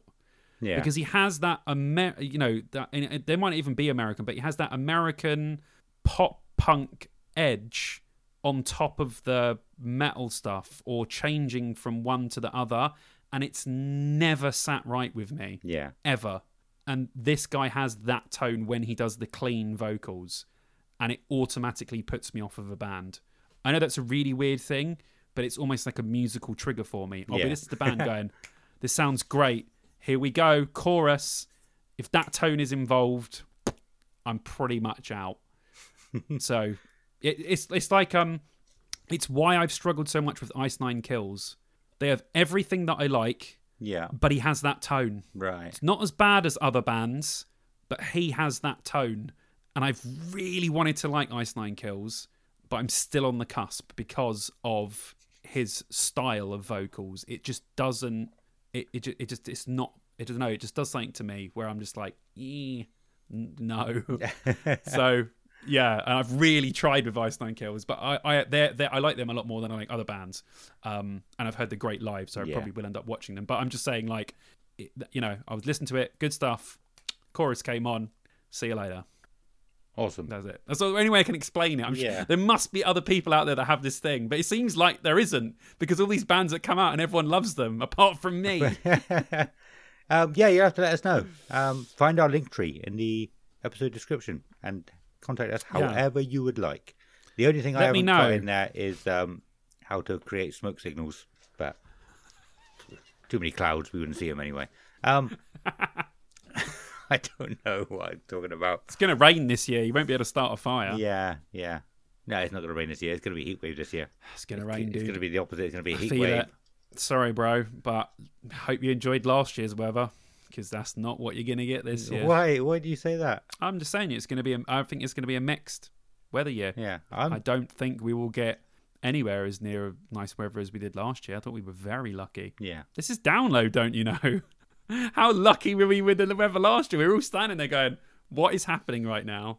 It's beautiful. It was. I think we're going to have some rain. I'm not saying it's going to be a Download 2016, but could be another 2019 possibly. Yeah, I don't know. Yeah, that's no, my prediction. You could be right. Sorry, but yeah, it doesn't matter. I mean, I don't care about the weather. Does not affect me in any way whatsoever. I will be having an absolute blast either way. So yeah, some people really dwell on the weather at Download. It's like, just get over it. It's fine. Just accept it. If you've accepted it, you can get over it, move past it, and have some fun. Don't worry about the weather. It's fine. If it rains, it rains. Oh well. You live in England, for fuck's sake. Yeah. You should be used to it. Should we get back to some bands? Because we're about to start the logo bands that would normally be on God. On the poster. They aren't at the moment. It might be tomorrow. We're not doing it tomorrow. You never know. We're doing it today. So, yeah, the first one is Hatebreed. Hatebreed is an American metalcore band from Bridgeport, Connecticut, formed in 1994. The band released its debut album, Satisfaction is the Death of Desire, in 1997, which gave the band a cult following. The band signed to Universal Records and released Perseverance in 2002, which hit the Billboard 200. Combining elements of hardcore and heavy metal, the band is often described as a metalcore, hardcore punk, and beat-down hardcore band. They have played a major role in the Connecticut hardcore scene. The second time we've heard beat-down hardcore. I have never heard of that in my life. Yeah, it's a very hard... Beatdowns are a very hardcore thing. See, I think that their description of the band is wrong. Okay. Because I don't think they're a metalcore band. I think they're a hardcore metal band. Right. Because when you think metalcore, you think of the music being more metal with elements of hardcore, because that's what metalcore is. Right. But I feel like they're more hardcore than they are metal. So I feel like they should be a hardcore metal band, not a metalcore band. Okay.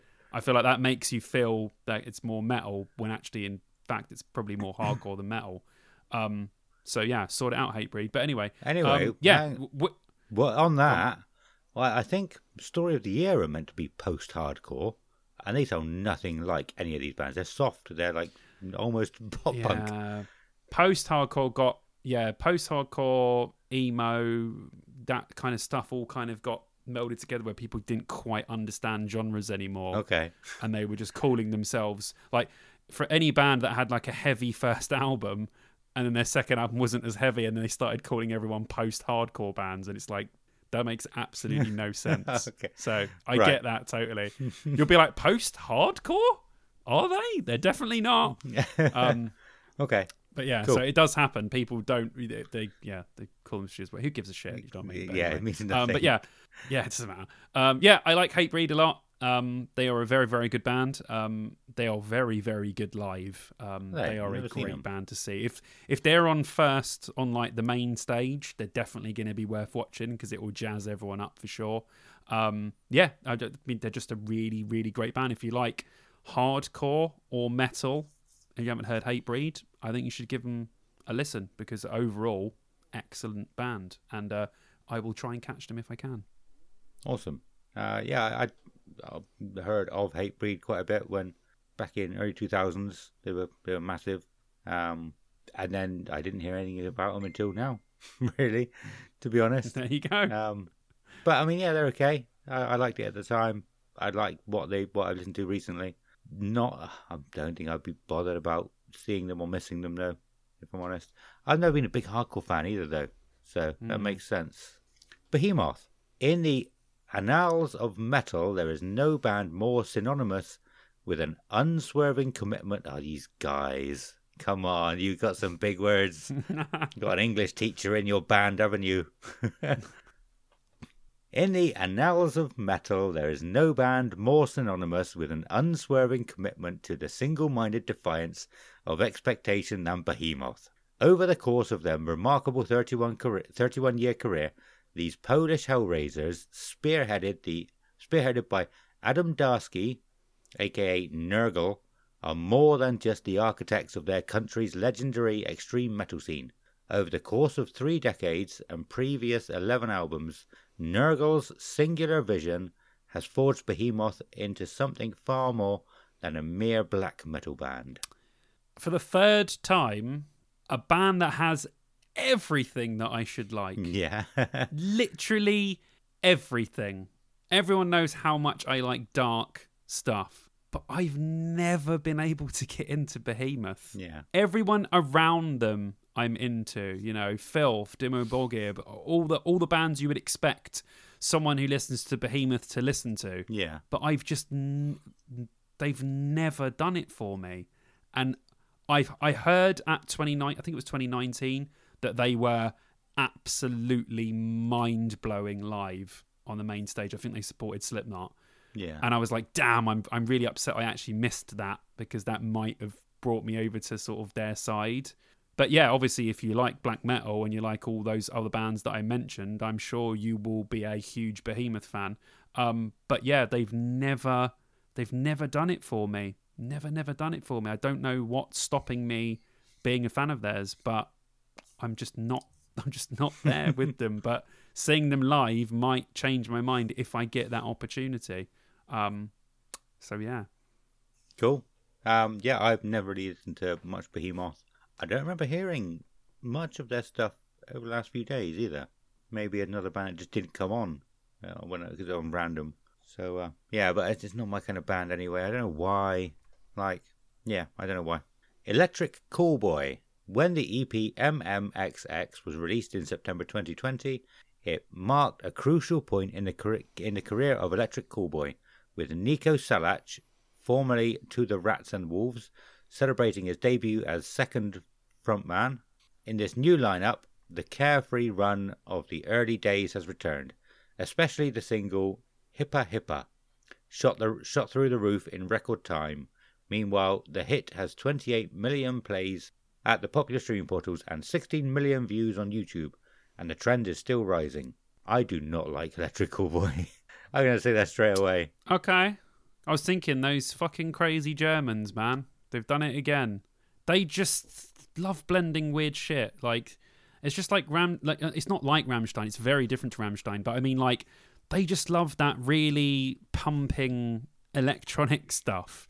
And whenever they seem to mix it with metal, it just normally makes something really good. Obviously, this is on the completely other side. I'm only mentioning Rammstein because they're also German, completely different musically. But it's just so weird. It goes from, like, you know, thumper hardcore dance into really metalcore territory, really heavy, and then with absolutely, like, gorgeous, almost, why I thought you would like it, boy band vocals. Very boy band choruses with these guys. You could just take it straight out of any boy band hit, and you've just put sort of metalcore around it with some sort of weird German dance beat. Yeah. I don't love them like a lot of people do, Yeah. but I see why they are so fun. And apparently live, they are really good fun. Typical just crazy German guys having a laugh, like they tend to do. Like, even Rammstein performing serious songs can't help but take the piss out of everything. So Yeah. I like that mentality. I like that they don't take themselves too seriously. I think their music videos are hilarious. And if I get the chance to see them, I will, because I think it will be really, really good fun. Yeah. Good laugh. Cool. Yeah, that's interesting that you say that about blending things. And the Germans, I never really knew that or thought of it. But there's a German band I like called Deadlock. And a lot of their remixes are like dance, like trancey kind of remixes. You don't really hear that. Love that shit in Europe, bro. They love that shit in Europe. Yeah. Love it. But yeah, it's cool. I just thought it was just them. But yeah, it could be Germans generally. Well, not generally, not all Germans. But yeah, no, I never put two and two together like that. It's good. Yeah. But yeah, no, I've tried listening to Electric Callboy. I've seen the hype. I know a lot of people who absolutely love them.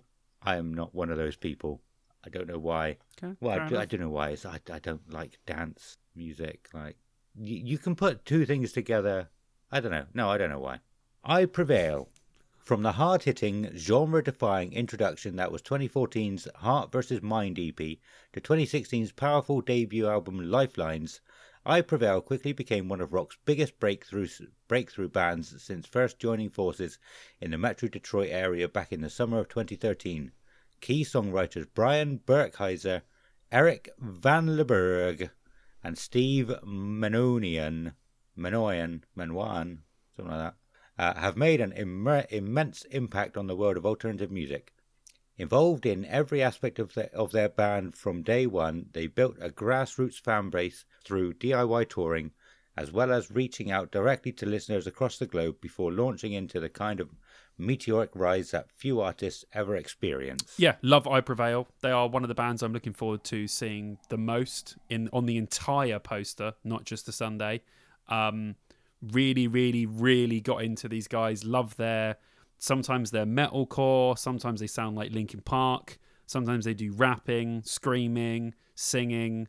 I just love what they're doing. They're just throwing everything at the wall, and I like that. Even though with some bands it's a mess, like that Sim band we talked earlier, these guys are doing it the right way. I think their production is absolutely outstanding.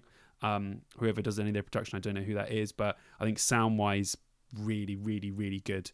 And yeah, I'm really looking forward to seeing, because they've got a lot of energy. When you listen to them, it's like, oh, yes. I really hope they have that live. Yeah.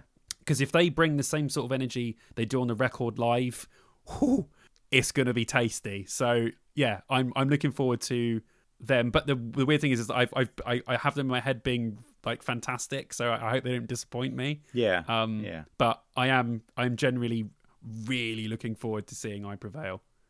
Awesome. I think another one of the bands similar to Hatebreed where I knew about them when they were first around, and then you just sort of dropped off, and I didn't even know they were a band anymore, and then all of a sudden they've just become massive again. Or maybe they were massive the whole time. I just didn't know about them. They weren't in my wheelhouse. There we go. Thank you. Yeah. But weren't in my peripheral vision. If that's that's probably a good saying. It escapes your vision. Yeah. There we go. But yeah, I haven't listened to them much. I did enjoy one of their songs. I listened to them just after download last year, actually. But then, stopped again. I haven't listened to them much. I don't really know if I like I Prevail or not. I don't. Yeah, you might want to give them a chance, man. Yeah, give them another chance. See what you're feeling. Yeah. The Distillers. The Distillers are an American punk rock band formed in Los Angeles, California in 1998 by vocalist and guitarist Brody Dahl. Dahl? It's double L. I think it's Brody Dahl. Yeah, Dahl. It's double L, so it should be a soft L. I think. Yeah. Don't quote me on that. Dahl co-wrote, played guitar, and provided lead vocals for nearly every track on the band's 3 albums. After the breakup of the band in 2006, Dahl and Distillers guitarist Tony Bevilacqua went on to form Spinneret. That finishes there. It's an odd place to finish. I think I actually got this one from Wikipedia because I didn't have anything on Spotify. Okay. Yeah, Distillers are good. Like every time I hear a Distillers song, I think that's really good. I like them. I'm not a huge fan like some people. I had friends back in the day that were just everything was Distillers. Like they were just absolutely mad for them. Yeah, I like them. I won't watch them. They're not, even though I like punk stuff, it's not my sort of version of it. But they're really good, and I can see why a lot of people like them. And also, they were supposed to play last year, and they had to cancel. Yeah. So, fair play that they're actually got on the lineup this year. Yeah, awesome. Next band is Ghost, and I've got a lot for Ghost because I've heard there was nothing on the download website. I went onto Wikipedia, and the first sort of blurb about them was very long. I haven't read it yet.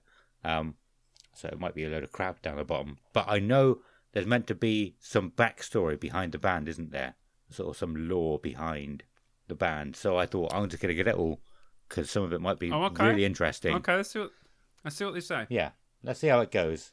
Ghost is known for its eccentric on-stage presence. 7 of the group's 8 members, known as Nameless Ghouls, wear virtually identical face-concealing costumes. Prior to a 2017 lawsuit filed by former members of the band, lead singer Tobias Forge obscured his identity behind a succession of characters bearing the title of Papa Emeritus. Portrayed by Forge in a prosthetic mask and makeup, the persona has been described as a demonic anti-pope and has undergone 5 incarnations: 1, 2, 3, Nile, and 4. For the band's 2018 album Prequel, the subsequent world concert tour, a pale tour named Death, Forge played a character known as Cardinal Copia, who is described as being unrelated to the prior Papa Emeritus character. Copia's costume consists of either cardinal vestments or a black or white tuxedo. He also sports a prosthetic mask with black eye makeup and multicolored eyes. Features which are present in each Papa character. In March 2020, at the final show of a pale tour named Death, Copia was promoted to the title of Papa Emeritus 4, and a persona which Forge has continued to use for the album Impera as its associated concert tour, Imperator.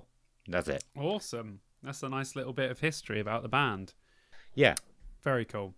Very cool. Yeah, I mean, Ghost are one of the bands of the entire festival for me. They are incredible, an incredible band, very different to anything else. You know, sometimes they sound more like ABBA than a rock band. Sometimes they sound dark and disgusting. His vocals are just so good. He's one of, hands down, the best vocalists. His tone is unbelievable. They're fantastic live. He's fucking hilarious. They don't take themselves too seriously, which is always good for a band like this. You know, they're in on the joke. They get it. Just lots of fun and some absolutely fantastic songs. I can listen to every single Ghost album, start to finish, all incredible. I'm really sad I didn't get into them on their first album. Got into them on the second album because I had an opportunity to see them on the first album and didn't take it, which has always annoyed me. But yeah, so I am absolutely buzzing for Ghost. I'm a Ghost fan, wall to wall, and I think it would be great to see them on a huge stage. And I think it's going to be really fun. Good sing along, and it's going to be great fun. I literally can't wait for Ghost. I hope I have a voice left by Sunday evening, which I probably friggin' won't, like I did last year, because I end up singing every song because I can't help myself when I see bands. But yeah, so yeah, really looking forward to it. Yeah, I am still not a big fan of Ghost. I don't get it. Well, I do get it. I don't like it really. What I can say, I can't fault them. You know, they're doing amazing things. There's obviously good music that a lot of people do like. It's just not to my taste, I would say. But I love it when bands have a backstory. Not many do. I love stories in games and films or whatever. I love storylines. I love immersing yourself in something epic. And it is cool that, you know, he changes the character each album. It's kind of like a Slipknot. It's like a mask, but he changes the way he is on stage, the stuff he says. Yeah. Like the newest version of Papa is kind of like a Las Vegas entertainer, where he's got, like, you know, the sequin jacket on, but he's still got the evil mask. Right, okay. But he's a little bit more sort of jokey and, you know, walking around sort of prancing a little bit more. But when he's the Papa Emeritus, the Dark Lord version, he's a bit more like kind of stern and sort of a bit more evilness to his like movements and stuff. And I like the way that he's evolved the character as part of the albums throughout. It's just very cool to see. But I'm glad we're getting this version of Papa because it's the most fun one, which I think will be really entertaining. And he puts random words in, and you know, like, you know, at the end of Mary on a Cross, he sings Marijuana Cross instead of Mary on a Cross, and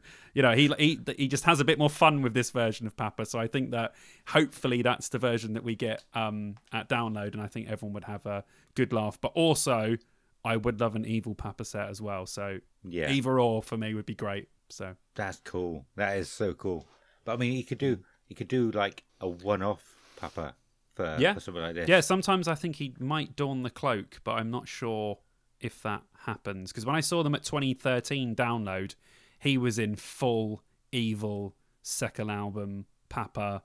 You know, Satan is the one.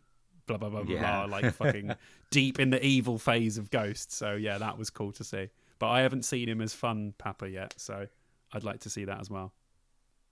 Awesome. Yeah. They headlined Bloodstock, didn't they? Like 2017. 16? 2016. I was going to say that a couple of weeks back, actually, a couple of episodes ago. I can't remember who was talking about it, so I looked it up and I was like, hang on, Ghost headline Bloodstock. I bet that couldn't have gone down too well. Well, it probably did because the Ghost fans are Ghost fans. Yeah. But I think that in the lead up, in the build up, like there probably would have been a lot of shit online. Yeah, I feel like media. I feel like the Bloodstockers don't like them because they look like they look like a black metal band, but they're not. Yeah. And I think that that's pissed a lot of people off where they're like, well, that's kind of our look, but your vocals sound like ABBA. Yeah. They sing evil stuff and evil songs as well, but I mean, like, his vocals are really, really nice in some of the songs, like really good. So I think that they feel like they've been done a dirty. I think everyone's over it now, but around that time, people were still sore about it. I don't think it's a thing anymore, but yeah, definitely would have been at Bloodstock at that time. But I mean, I was going to say I get it, like, because Bloodstock is known for really heavy music. So, like, to have Ghost on, you would have gone like, what? Why? Headlining. But then again, we've spoken about that before, where Bloodstock love goofy shit. Yeah. Like, Bloodstockers have, fucking Behemoth play, and then they have Party Cannon, and they get loads of people watching them because Bloodstockers, the metalers in general, just love goofy shit. Yeah. So I can understand why Ghost has gone down so well in the alternative world, because it's silly. And that's kind of why we like it. The music's serious, but they don't take themselves too seriously. And I like that. Yeah. Cool. We haven't got too many left. Two to go. It's 2. Yep. 2 to go. Parkway Drive. In the kitchen of the Byron Bay home of Winston McCall stands a refrigerator adorned on one side by a quote from Tom Waits. I want beautiful melodies telling me terrible things. This, the Parkway Drive vocalist says, is a pretty good summation of himself. It holds true too, as one of the guiding principles behind Darker Still, the 7th full-length album to be born of this picturesque and serene corner of northeastern NSW Australia. What's NSW? Don't know. Southwest? North-southwest. Could be north. Oh, southwest. NS. Oh, I don't know. Yeah. I thought you just said SW, so I was saying Southwest. Sorry. Northeastern, north-southwest Australia. Someone tell us what NSW means, because otherwise it's going to be a serene corner of northeastern, north-southwest Australia. And the defining musical statement to date from one of modern metal's most revered bands. I like them. Well, I don't like Parkway Drive. I never have. I just don't like them. Didn't like them in their original proper metalcore days. Don't like their sort of amalgamation of stuff that they're doing now. I've just never been it. I don't dislike them in any way. Don't have anything against them. Yeah. I've just never managed to get into Parkway Drive. Never. Like I said before, we went to see Killswitch Engage support Parkway Drive. We watched Killswitch Engage and then left. Yeah, I do. I've never listened to them before this latest album, and I did quite like the album. So I do want to go back and listen to some more. But yeah, I do quite like them now. Never used to. And headlining on the Sunday, we all know pretty much. We've done a whole episode on Slipknot, but we should see what they have to say about themselves. No, they can probably afford to pay someone to write it for them. So let's see what they've written. And see how good it is, shall we? Should we mark it? Let's mark it. Give it. We'll mark it out of 10. F to A. Oh, okay. Sorry. F to A. That's better. F to A. Yeah, F to the A. Sorry, it's late. Being silly. Slipknot. There was never a band like Slipknot, and there will never be another. Like a spore out of the Midwest, they've quietly bloomed into the most uncompromising, undeniable, and unique presence on the planet, whose influence transcends genres and generations. Since sowing the seeds for revolution in Iowa during 1999, these musical outliers have captured a Grammy Award alongside 10 nominations, scored 12 platinum, 41 gold album certificates around the world, and logged over 8.5 billion global streams and 3.5 billion video views to date. Unprecedented for a rock act in this generation or any other. Rolling Stone cited the seminal platinum-selling 2001 album Iowa among the 100 greatest metal albums of all time, while the Ringer attested they're the most important heavy band of their era.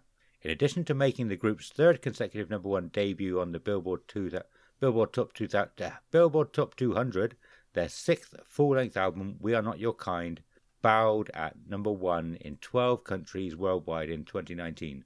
Selling out shows on multiple continents, they deliver an irreplicable, multi-sensory experience on tour and through their own festival, Knotfest. With their seventh album, The End So Far, Slipknot are back and nothing will be the same again. I think that was quite good. Well written. Yeah, B. Pay them more. It says everything that you need to say about the band. Yeah. Although they did make a quite mistake where they said there'd never be a band like Slipknot. You're going to say Mushroom except Head Mushroom Head again. that came like 3 years before them. I know obviously they haven't done quite as well, but you can't. There should be a link to Mushroom Head there saying there was never anyone like Slipknot, except the band that done exactly the same thing as them, but only before they did. I didn't know they did it before. Well. I kind of it is what it is. Took a guess that they might have been before because I've heard. Oh, Mushroom Head were releasing music in like 1994. Were they? Yeah, in masks. In masks. So yeah. I'm a big fan of both anyway. There's no beef between them. They actually, I think they actually like each other. Okay. It's all drummed up by the fans. It's nothing to do with the actual people. But yes, of course, Slippy. But just listen to what... Excellent. Slippy. Just listen to what you just said. Headlining the Sunday Slipknot. Yeah. Sunday. Yeah. Is that a good idea? No, it's not. I'm sure it is for the day ticket people. But for me, it's certainly not going to be a good idea. Day ticket people will probably have work the next day as well. You don't want to get fucked up in a pit. How many people we won't be able to answer this, but how many people do you think are going to call in sick because they're injured from a pit? Not because they just don't want to go to work. Injured from the pit. They're generally Slipknot, injured. They can't physically go. It's going to be a lot. Genuinely injured people. Yeah, it's going to be a lot. Couple hundred. Putting them on a Sunday. I mean, getting Slipknot on this lineup is great. Putting men on a Sunday is not great. No. I'm just worried that the crowd are going to be knackered for it. So we'll see. They probably won't be because all Slipknot fans are crazy. Count myself in that mix. But I'll give it my all. I'll give it everything I possibly can on that Sunday night. But yes, I am obviously massively looking forward to them. Interested to see what they'll play off the new album. And interested to see my first ever post Roadrunner Records Slipknot show. Yeah, good point. No. To see if they've changed anything or if there's anything they wanted to do that they couldn't do, or are they going to mix some stuff up? Are they going to play some song? I don't know what's going to go on. So I'm quite intrigued to see what they do. But I'm always up for a Slipknot show. So yes, 100% yes. Yeah. Excited. Awesome. I think people are going to be tired on the Sunday, but the people at the front, as soon as the people next to them start going crazy, then they'll go crazy, and then other people will see them going crazy, and there, I think it's people are going to be knackered after. Basically, it might be all right. Do you know why? Because the most nuts crowd I saw last year was Korn on the Sunday. Yeah, like second to Biffy, they were on the bill. And I did not see a crowd go that mental the entire weekend. And that was basically Sunday evening. Yeah. So it is possible that bands like Korn and Slipknot can pull that sort of energy out of you where you're like, do you know what? Fuck it. Like, I'm going to use every bit of energy I have left to just go insane. So, yeah, hopefully Slipknot can do that. Yeah. This is not much we need to say about Slipknot. Like we said, we did a whole episode on them anyway. If you haven't heard it, go back and check it out. It was awesome. But I'm going to be knackered on this Sunday night. I'll tell you what. Yeah, the people at the front won't be, but the people a bit further back, it might. I don't know. It depends how hard people go. But I was going to say it might be hard getting into it on a Sunday night for the people who aren't in the crowd, aren't in the pit. Yeah. But I don't know, man. They sell out. Does. Yeah, you never know, do you? Yeah, exactly. Slipknot might, like you said, might be able to pull it out of everyone. Force it out of you, yeah. Did for me in 2009. There you go. Just went crazy. Like we weren't that close. We were probably quite far away actually, and just I might have said before on here, but like we just stood there waiting for him to come on, not, we were a bit excited, but we weren't anywhere near close to the front. And as soon as that first, the first note, the first beat of the drum, is like something inside me just went, yeah, let's go! That's good. I like the way it influenced you all the way back there, which is great. Yeah. I don't know. It's just something took over me, and it's like I was not expecting it. It was good. But yeah, like I said, we don't need to say too much. They're going to be good. Might play something new. I think we've heard people saying they've actually got a lot of new stuff written already for the next album already. You never know. They might play Bone Church. They might want people to stay awake. They won't. Slipknot, we don't have to say much more. Let's cut it off there. Let's go to the outro because we've talked about a lot of bands. It's be a long episode to edit. And I can't wait to do the next one. Honestly, 2 weeks time we're going to be coming back and talking about all the bands that are playing on the Saturday. We should have a bit more information for you by then. Yeah. There might be a few more bands added. We might not have to piss around talking about cucumbers down pants at the beginning of the episode. We might have to get into it a bit quicker next episode, but we don't know. We'll see how it goes. Maybe just talk about bands less. Let's talk about cucumbers down pants more. Talk about cucumbers. Yeah. Let's make it a cucumber podcast. A cucumber podcast. A vegetable podcast. Awesome. But anyway, we got to go. Discord, come and join our Discord. It's absolutely amazing in there. Again, thanks to Stu, who's been sort of adminning it for us or moderating it for us. Doing a fantastic job. We really appreciate it. And we really appreciate everybody in there who's chatting. And I think we've had someone today post their band in it, actually. But yeah, if you're in a band, come and join and share what band you're in. Let's have a listen. 100%, man. Do it. But yeah, it's absolutely amazing in there. The Wednesday morning episode again. I know it feels like a long time ago I said it now, so I'll say it again. Get your stories into us. Get your experiences and what you love about Download into us so we can start getting ready for the Wednesday morning episode. It's going to be, I have a feeling it's going to be so much more epic, I want to say, this year than last year. And last year was good as it was anyway. It was really good. I really enjoyed it. But this year, I'm hoping is going to be 10 times better. So, get your messages in or voice messages, and we can start doing that. We'll start prepping for it. But yeah, thank you all for listening. We love you all. We've grown far beyond our expectations. We really enjoy doing this, and knowing that other people are enjoying it too makes it far better. It makes it even better than what we thought it was going to be. Simon, do you want to say a few words about your YouTube before we go as well? How it's going and all that? Again, going fantastically. Nearly at 700 subscribers now, which is absolutely incredible. So if you haven't come over to have a look at my YouTube yet, do it. I'm Simon Bond on YouTube.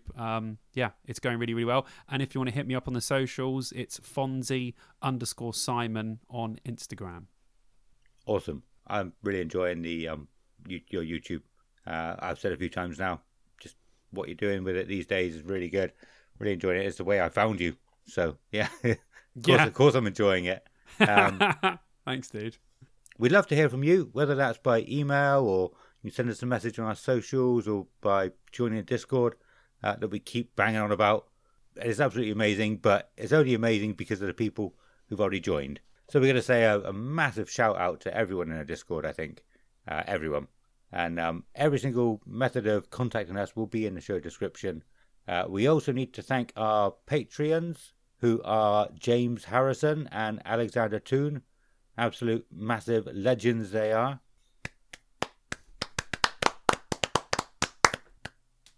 I want to go longer than that. Never mind. Thank you all. We really appreciate your support. Well, thank you both. We really appreciate your support. You massive legends. Our Patreon can also be found in the episode description.